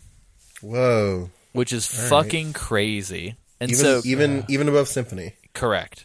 Whoa. And so Symphony actually was critically well received but did not commercially do well, which is why they did not do more 2D Castlevanias for consoles that weren't handhelds. Well, so that's the thing that, like, that's the thing though, is like much like a lot of like games like that, once they become like, it's not like Firefly, you know, where like people realize it was actually a good show after the fact, but like it's too late now. This is a game like the numbers still count, right? Like, oh, for sure. I would think once it became a cult classic, like it would start selling like gangbusters. Yeah, but that being said, this game, Castlevania Lords of Shadow, still has more sales. And I think it's because of the name recognition mixed with the like more accessible gameplay, especially when they released it, where it's like, LOL, it's like God of War, check it out. Yeah. But it's wild. So anyway, this game got greenlit for a sequel, but the developers didn't think it would. So they included this scene, which was supposed to happen over the course of 3 games. And they tacked on this scene that was supposed to be like a tease for like the end of the story, kind of like where it was all going. Well, technically, it was 3 games because Mirror of Fate ties. No, for sure. But the thing is like this was supposed to come at the end of towards the end of the 3rd game. So they were originally going to showcase like the full lead up to this scene. the full descent. Yeah. But what ended up happening was they tacked it on just to be like, hey, check out this cool shit, and maybe if people get to the end, they'll want to see more. And that's what happened, and then they were sort of like, fuck, we are out of ideas now. I guess we got to figure something out. So that's why the other 2 games are received way worse than this first game. Like they're actually like considered pretty not great games. Yeah, I think Mirror of Fate essentially becomes the origins of Alucard. Yeah, in this universe, not like the Alucard. Yeah, in this universe, and then Lords of Shadow 2 is basically takes place after this cutscene where they essentially kill Satan again, and Alucard and Dracula team up. Yes. But yeah, so unfortunately what happened after this came out was people wanted answers and Konami wanted to capitalize off of it, so some DLCs were kind of built to answer what the fuck happened here. I really would have liked it if in the primary game we would have gotten to a point about midway through where Gabriel would have been transformed into a vampire. We could have gotten some new skills and abilities, and the game could have taken on a considerable darker tone, which is look how much this man has sacrificed to bring his love back. Maybe have him bring his love back, but she's mortal and he's not. And then he has to deal with watching her die slowly over time. And maybe he's just trapped as a vampire. Like, give me that sooner. Like, it would have been cooler, I think, to have had almost like the oh fuck, we're watching a zombie movie and the protagonist just got bit kind of feeling, like 3/4 of the way through this game, and then suddenly have me play through his like desperate fight to bring back his wife before he succumbs to the vampire shit. I think that would be cool, and then have like a post-credit scene where maybe he like transforms or something. Now here's what I'll say. I don't necessarily disagree that is better, because it is. So I guess I'll explain my theory now. And it's real simple, but I think it works with everything that we know about this game world at this point, like this universe they've crafted with this video game. I think they could have explained it more if this isn't in fact. Well, here's the thing. It's not what it is because they quote explain it in one of the DLCs, but they could have explained it better. But so when Gabe has Satan in his little bear hug, and he charges his laser and fires it, I think that was like the ritual that the founders of the order did to ascend, and so his soul, his like nice soul, is in heaven now. but his dark soul is his dark soul. His dark soul. His evil soul is still on Earth, and that's why he becomes Dracula. His He nobody. he becomes the nobody of Gabriel, and he becomes a Dark Lord. Why did they not do that? I don't know. It makes sense, right? It's a good theory, right? Why the fuck did they not do that? That would have been And a million times better. It makes sense, and Do you think they were going for that? I think probably I would hope so, but because literally it makes sense, and it's No it need for ties DLCs. into it. It's what? No need for DLCs. No need for DLCs, and it ties into literally the rest of the game. They've been telling you this entire game, we did this and became this. Mm-hmm. That he literally prays to God, and then a blue light comes out of his mouth, goes into heaven, kills Satan, and then he's still trapped on Earth after he was dead. What would have been cool would have been if his light soul or good energy or whatever would have gotten to live on with his wife. Yeah. And then his like shit body demon fiend version is like lamenting that he didn't get to see the wife. You know what I mean? Like he becomes broody emo boy, where he's Yeah, like, and well, that good would guy make a Gabe lot more gets to hang out with sense. my wife. Now I'm mad. Yeah, that would make a lot more sense. But I think just by realizing that, oh, that's probably what this was, makes it way better. Yeah, And I way just don't- easier They to- should have way- explicitly stated like, Yeah.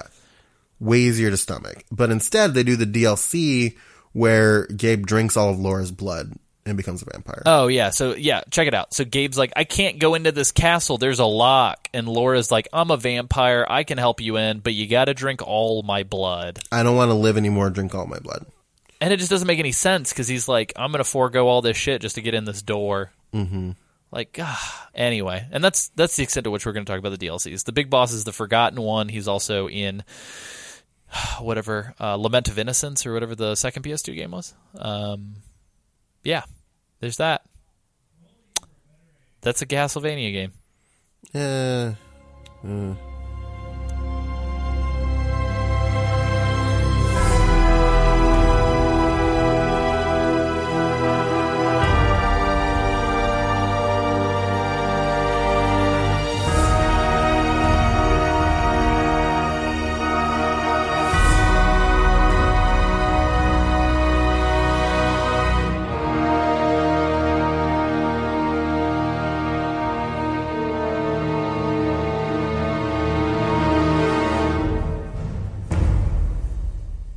Yeah, guys, so let's talk about the wrap-up thoughts on, I almost said Soul Calibur, on Castlevania, Lords of Shadow. We've also been talking about fighting games on Patreon Club. Support us at $2 plus, get that. Yeah. So, Nice plug. thank you. Very quick. Very seamless. See, until I said that. Yeah. Yeah, now we're bringing it up, so that's cool. So wrap up thoughts before we like completely proceed. I did notice while playing this back half of the game, I don't know if I just wasn't paying attention to it in the first half because I was so angry, but did Gabriel develop like a really shitty Scottish accent at one point? Yeah. That No, just he's had it the showed up? whole time. Has he had it the whole time? Because I noticed like in chapter 8, I was like, what the fuck are you doing, dude? Maybe it's because he didn't talk as much in the first half of the game. Well, you know the fucked up part is I'm pretty sure the actor just is Scottish. Oh, Well, he no. sounds like a shitty Scottish person. He's not good at his own accent. I think he's trying to disguise it because he's like, Oh, that yes, makes more sense. Zunbek. Like, it's like, oh, what are you doing? Yes, it's not great. I think you should just lean into it more. I'm going to be honest with you. I think the Scottish accent is one of the sexiest fucking accents ever. And I don't know why. Dude, I'll take it. I'm privy to Australian and French accents myself. But yeah. I like those European ones. I like Yeah, Scottish and Euros. Irish. Yeah. Anyway, before this takes a turn, what did you... Who do you want to fuck internationally? That's the next topic, Alessio. if you had to fucking fuck, marry, kill Castlevania characters from Lords of Shadow, what would that look like? I would fuck Satan. Whoa. I would kill. No, I would fuck Satan. I would marry Gabriel because he would do anything for me. Aw. And I would, including chop my head off. Which if I sometimes needed you him need. to. Yeah. And I would kill Zoot Suit. Nice. Isaac? All right, let's see. Let's look at it from a scientific perspective. Which one would be better? Objectively. All right, so obviously you got to marry Mary or Marie. Maria? Maria. No, it's Marie. Marie. Yeah, you're right. Mariah. Who knows? Susan? Carrie. So I'm going to marry her. I'm going to kill Gabriel Whoa. because He we've a all bad had man. enough. And then He's done questionable things, you know. Dude, we've done a bunch of games of men doing questionable things with dead wives lately. Huh? Yeah. Oh, yeah. Yeah. And then I will. Let's see. Who? I'm gonna You want to fuck Zobek, don't you? Zabuma Zobek? Yeah.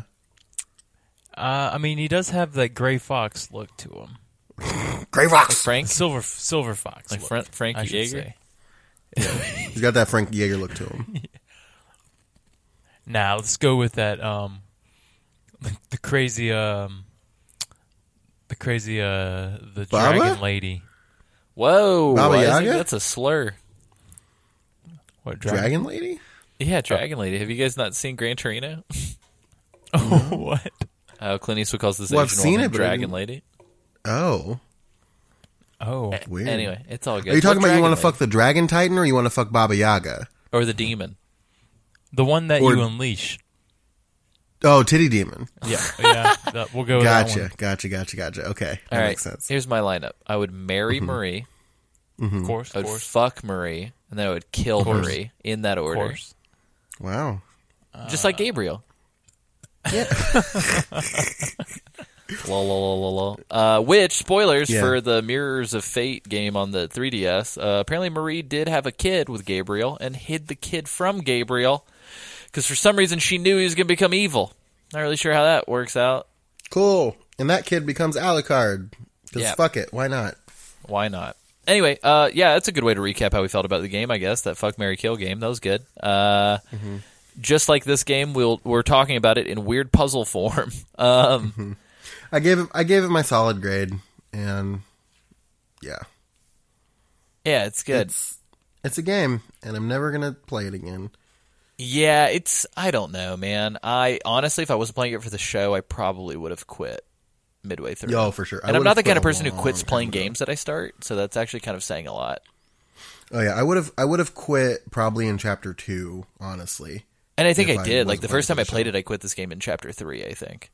And I put in probably about 4 or 5 hours up until chapter 3, chapter 4, and then just dropped it and was like, nah, I'm good. Oh, and you want to know some other shit that happened in this game that we called and we hoped would happen that did happen? The eagle never came back. Oh, yeah. What the you're fuck?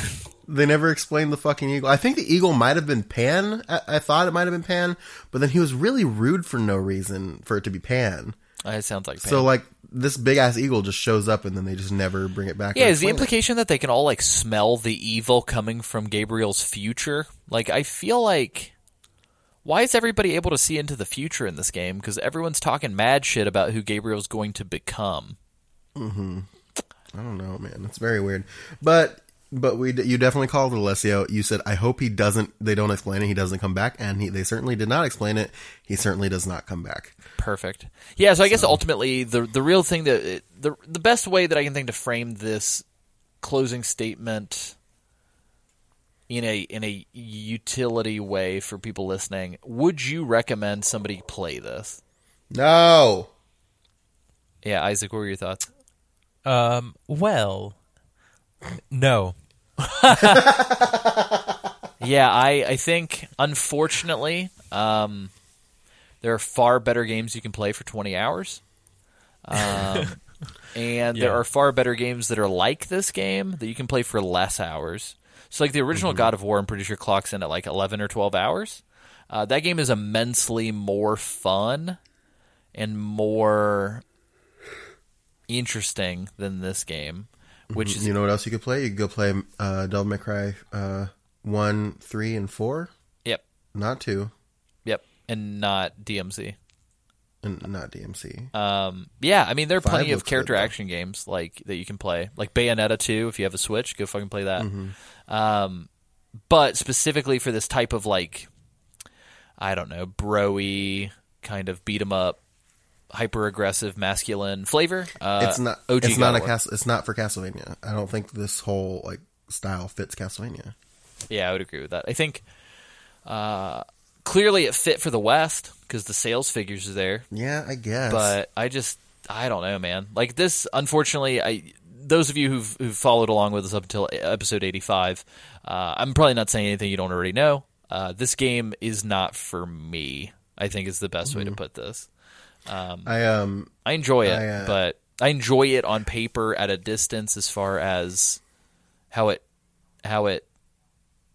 works, but I just don't think it's a game that I would ever play again, ever. We had discussed this in previous episodes. I think ultimately, Dark Souls is a better 3D Castlevania game. Dark Souls is the best 3D Castlevania game, in my opinion. 'Cause here's the thing. If somebody said, "Okay, I'm gonna give you this," and gave me Dark Souls, didn't tell me what it was, and just put me in the game and told me to start playing, and then told me it was a Castlevania game, I'd believe them. Yeah, I agree. So Yeah, and so if you're looking for Castlevania in a 3D space and somehow you've yet to play Demon Souls, Dark Souls, or Bloodborne, give those a shot.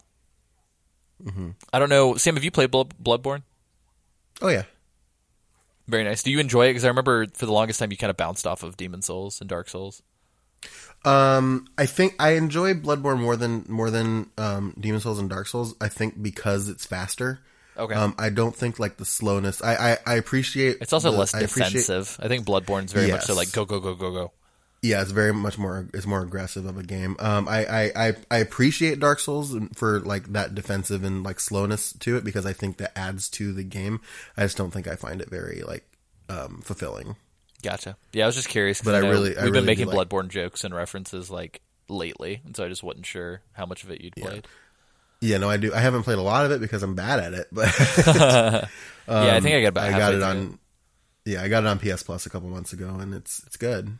And Nice. I appreciate just how much faster it is and more aggressive it is. So Yeah, if you're looking for gothic, crazy horror, intricate level design, creepy monsters, and RPG elements, 100,000 times fucking go play Bloodborne on the PS4.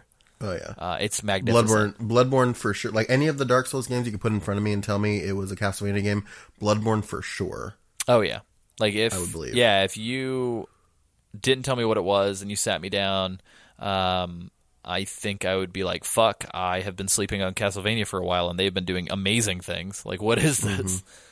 But yeah, so I don't know, Isaac. I think Isaac and I, it seems like, are going to be revisiting, visiting for the first time, Symphony of the Night.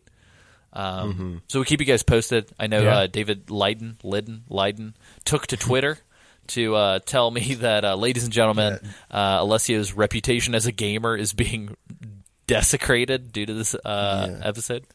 Because he hasn't played Symphony of the Night. Yeah, and he posted some good images to poke fun at me. So I enjoyed it. David Lydon Leiden is really like on point. Yeah, he's really lighten my life up. He gives me was joy. hoping you were gonna say little candle in the darkness of Twitter. You lighten up my life. But yeah, I don't know. It's been good. Isaac, I'm sorry we put you through this, but ultimately, I did want to say I've enjoyed the change of pace a little bit. I know with the Metal Gear stuff, it can all kind of, what's the word? When we play so many Metal Gear games back to back to back, and can all kind of like congeal a little bit. But the fact that we played like Metal Gear Rising, and then Peace Walker, and then watched some movies, and then played Castlevania, like I feel like there's been like a nice ebb and flow. Yeah. I'm sorry I that. Oh, sorry. don't necessarily agree. Oh, what do you mean? Because we played Castlevania, and my heart hurts. Oh, my heart hurts and requires mending that only Big Boss can provide. I need to find a mana fountain so I can use my blue magic. Correct. Alessio, I'm gonna activate my blue magic and punch you in the fucking face over and over again until my heart feels better. Is that okay? No. Sure. Yeah. Okay, I'll activate my blue magic and we'll just heal each other. No, that's not how that works. Damn it. Guys, I had a quick question for you. I think this is the longest game that we've covered for the show that wasn't Peace Walker, right? Is it? Yeah, I was gonna say Peace Walker is pretty long, but Oh, Peace Walker's long as fuck. I think this is the longest game that isn't Peace Walker, though. yeah. Is it longer than? I guess it is longer Yeah. than like the main. Yeah, because Rising is like 8 hours. Silent Hill 2 is like 8 hours. Every How Metal long- Gear how is long like is- 8 hours, 10 hours. The Metal Gear Solid games aren't 10 hours, are they? Yeah, they're pretty short, man. Metal Gear 1, 2, and 3, I think, are like max 12 hours. This That's is a crazy to 20-hour think about, game, huh? you guys. This is a 20-hour game. And then we play 5. Oh, fuck. Oh, And then it's gosh. over. Like, 5 is the rest of my life. Mm-hmm. Well, cool. So along those lines, let us really quickly kind of... Technically, no, Survive is probably short if we had played it all the way. Yeah, I played it all the way. And yeah, so that's not as long either. Yeah, because I think I played Survive all the way through in like 14 hours, maybe. I'm very sorry. Yeah. Oh, yeah, we talked about that. Yeah, we did. Refresh my memory. Which one is worse, Castlevania or Survive? Oh, I'm gonna be real with you. I think Survive is worse. I know I said on part 2 that Castlevania was worse. I think by the end of Castlevania, I found a little more charm in it than Survive. But yeah, I don't know. We'll see. Yeah, let me give you guys a quick rundown / update on the trajectory of the show for the rest of the year. So thankfully, Metal Gear Mondays is going to be taking a break from mid-December until early February, first week of February. However, the recording schedule that we have drawn out, while we can stop recording by mid-December and come back first week of February, listeners are still going to be receiving content on the general feed until like second week of January, which is crazy. Yeah, so it's only going to be like 2 weeks off, and then Yeah, seemingly for everybody else, it's going to feel like 2 weeks off only. for us, it's going to be just amazing. Like over a But month, which is great. For y'all, it won't be too long. Yeah, so, but what we're going to be covering, so now that we've wrapped Castlevania, we are going to be covering the movies that we did not finish before Spooky Month. So that is Escape from New York, Escape from L.A., From Russia with Love, and then listener responses for movies in Castlevania. And then after that, I believe it would be episode 90. We will be starting so we'll do 2 extra ops after that. And then episode 90 is going to be a fun last-minute audible before the holidays that you guys will get to listen to as sort of your holiday treat. It will be us covering some parody games. So we're going to be covering Merry Gear Solid, and we're going to be covering Never Stop Sneaking, Merry Gear Solid 2 as well. And we might, James is telling me that he might want to talk about Sneaking, the Burger King stealth game. My goodness. Because apparently he played a bunch of it. I actually have that game. Oh, shit. Isaac, you got to play it. I've played it too. Oh, nice. Let's talk about it. I've played Sneak King. We have to That's cover Sneak King. hilarious. Yeah, so we'll talk about parody Metal Gear games as sort of our Christmas special, even though it probably will end up coming out either a little bit after Christmas or a little bit after New Year's. Maybe. But yeah, either way, expect that. And if you want to support the show, you can go to patreon.com/Metal Gear Mondays, MetalGearSolidPodcast.com, Twitter, Instagram, Facebook, all Metal Gear Monday stuff. On Twitter, it's Metal Gear Monday, bit.ly/MGM store for merch, which is sick. Tell your friends, iTunes reviews, all that jazz. Just for those of you wondering, when we return and the show comes back in February, we will be starting our Metal Gear Solid 1 remaster. What that means is that episodes 1 through 4 of the show will be getting an update, and we will be sort of creating a little time capsule for those original episodes within those remasters. And it means that episodes 91 through 95 are going to be kind of duplicates of those first 4 episodes, if that makes any sense. We'll be releasing them at the top of the feed and updating the files at the bottom of the feed. If you want those original 4 episodes, though, if you support us on Patreon at a tier of $2 plus, we'll make those available for you guys. Again, we said it at the top of the episode, if you support us at $10 plus, look forward to a special announcement, and we might ask you for some questions. But keep it to yourself. Keep it hush. Isaac, Sam, where can people find you guys online? You can find me on Twitter at Sanjul. That's Sanjuul. I tweet stuff there sometimes. I've been a little lax on that recently. Also, I don't know if I want to talk about this or not, but Okay. Yeah, I'm going to talk about it. I'm writing a thing, a very short story, like 2,500 words or so. Nice. I'm not publishing it or publishing it with a publisher or anything like that. I'm just kind of doing it, but it's called And When I Fell in Love. It's a little short story about my life. When you fell in love. The times that I've fallen in love and how that has shaken out for me. And spoiler, Sam has 16 partners that he's married to. I have 7 evil exes, and no, I'm kidding. And I have to fight them. Yeah, Alessio has to fight them to win my love. No, so it's about so let's get real for a second. I've been in love in my life 3 times. And I'm writing about how I felt in those moments and how they affected me in different ways. And when I'm done with it, those 3 are James, Isaac, and Alessio. Yep, that's very true. and when I'm finished with them, I'm going to probably just post it up, and if you want to read it, that'd be cool. And I'll let you guys know when I post it. That's awesome. Thank you, Sam. Follow Sanjul on Twitter for that news if you don't want to wait for the podcast. I appreciate you making yourself That's awesome. vulnerable like that for the listeners. Hey. Yeah. Isaac, what are you doing to express your heart to the listeners? I'm going to be writing a song. Oh. Ooh. IsaacLim.com. Isaac should just end every podcast with I'm writing a song and then just linking to that website. This guy's gonna get this other Isaac Lim is gonna get a weird contingent of fans he doesn't know where they came from. Oh my god, they're like, oh, when are you gonna put out a song about fumbling in the dark? It's like, now I could. guess. And it's a Christian site, fumbling in the dark with Jesus. Jesus.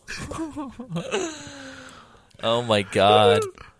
No, I'm not really doing anything. Sorry. Yikes. Isaac hates you all. Wow. But you can find me on Twitter. Doesn't have a twit. When are you gonna tweet again, Isaac? I think I might have lost my password. Oh my god. There's a button that's called forgot password. You can click on it. Oh, you know what we should do? We should totally do a raffle to where once a month one of the $10 patrons gets access to Isaac's Twitter account. Oh, to dictate a tweet? And then we just give them the login credentials for a day. Oh. and then we just change the password on them. What if they change the password on us? Well, we have the recovery email. That's true. They could change that too, though, I guess. I don't know. They can change that as well. I'm just brainstorming live on the air. You guys can find me on Twitter at AC Summerfield. You can go to acsummerfield.com. I started doing a really cool retrospective blog post review of every film that I've ever directed and music video that I've ever directed. I got about 5 through, and then I got very busy. But I'm planning on starting that back up again soon because I've got plenty of shit to get through. And once I cover all of the scripted fictional films that I've written and directed, I will more than likely start covering commercial projects that I've worked on and maybe start doing retrospectives on films that I am working on as a producer in a support role. And I might be helping people in the community in St. Louis produce more films as a support role after we wrap with my latest project, which was formerly known as Hate and is now being called Are You All Right? And you can learn more about that at forevernastronaut.com.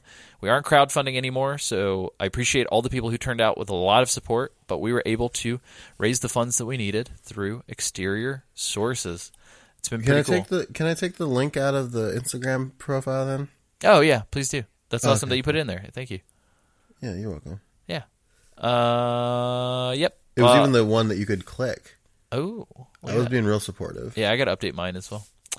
Anywho's it. Yeah, that's it. That's been the show. Did we talk about Instagram in the shop? Yeah, I think so. I went through Twitter, Facebook, and Instagram. You can go to Instagram. Oh, okay. Metal Gear Mondays on IG is the MGM on IG is the hashtag, but it's Yeah, Instagram.com/Metal Gear Mondays. Yeah. And Sam does a great job, and I'm gonna watch that as soon as I get off of here as I'm falling asleep. Yes, please. Yes, please do. Yep. Like I said, I post the clip from the week previous's episode every Monday, so you'll get the clip from the one that went up on Monday the 12th was the clip from the listener response episode for Spooky Month, and it's very good. Very nice. So check it out.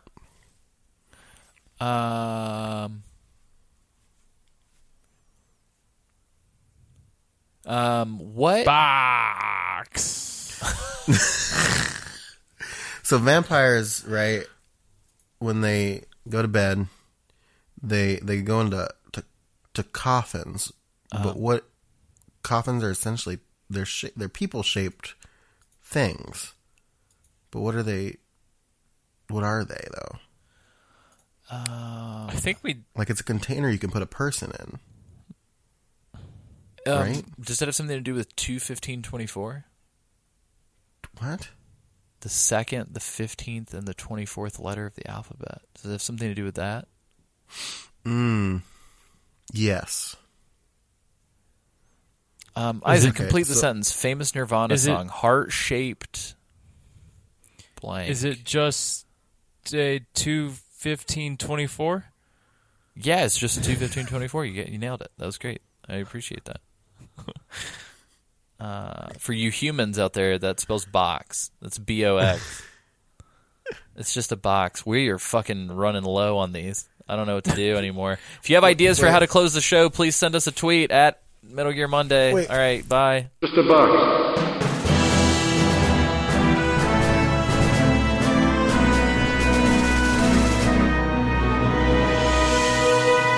Wait! I got one. All right, Rolling back. Is that it? Yeah, I farted. Oh no! I'm not including that. What? You nasty boy. Maybe it'll be after the song. All right, I'm cutting my recording.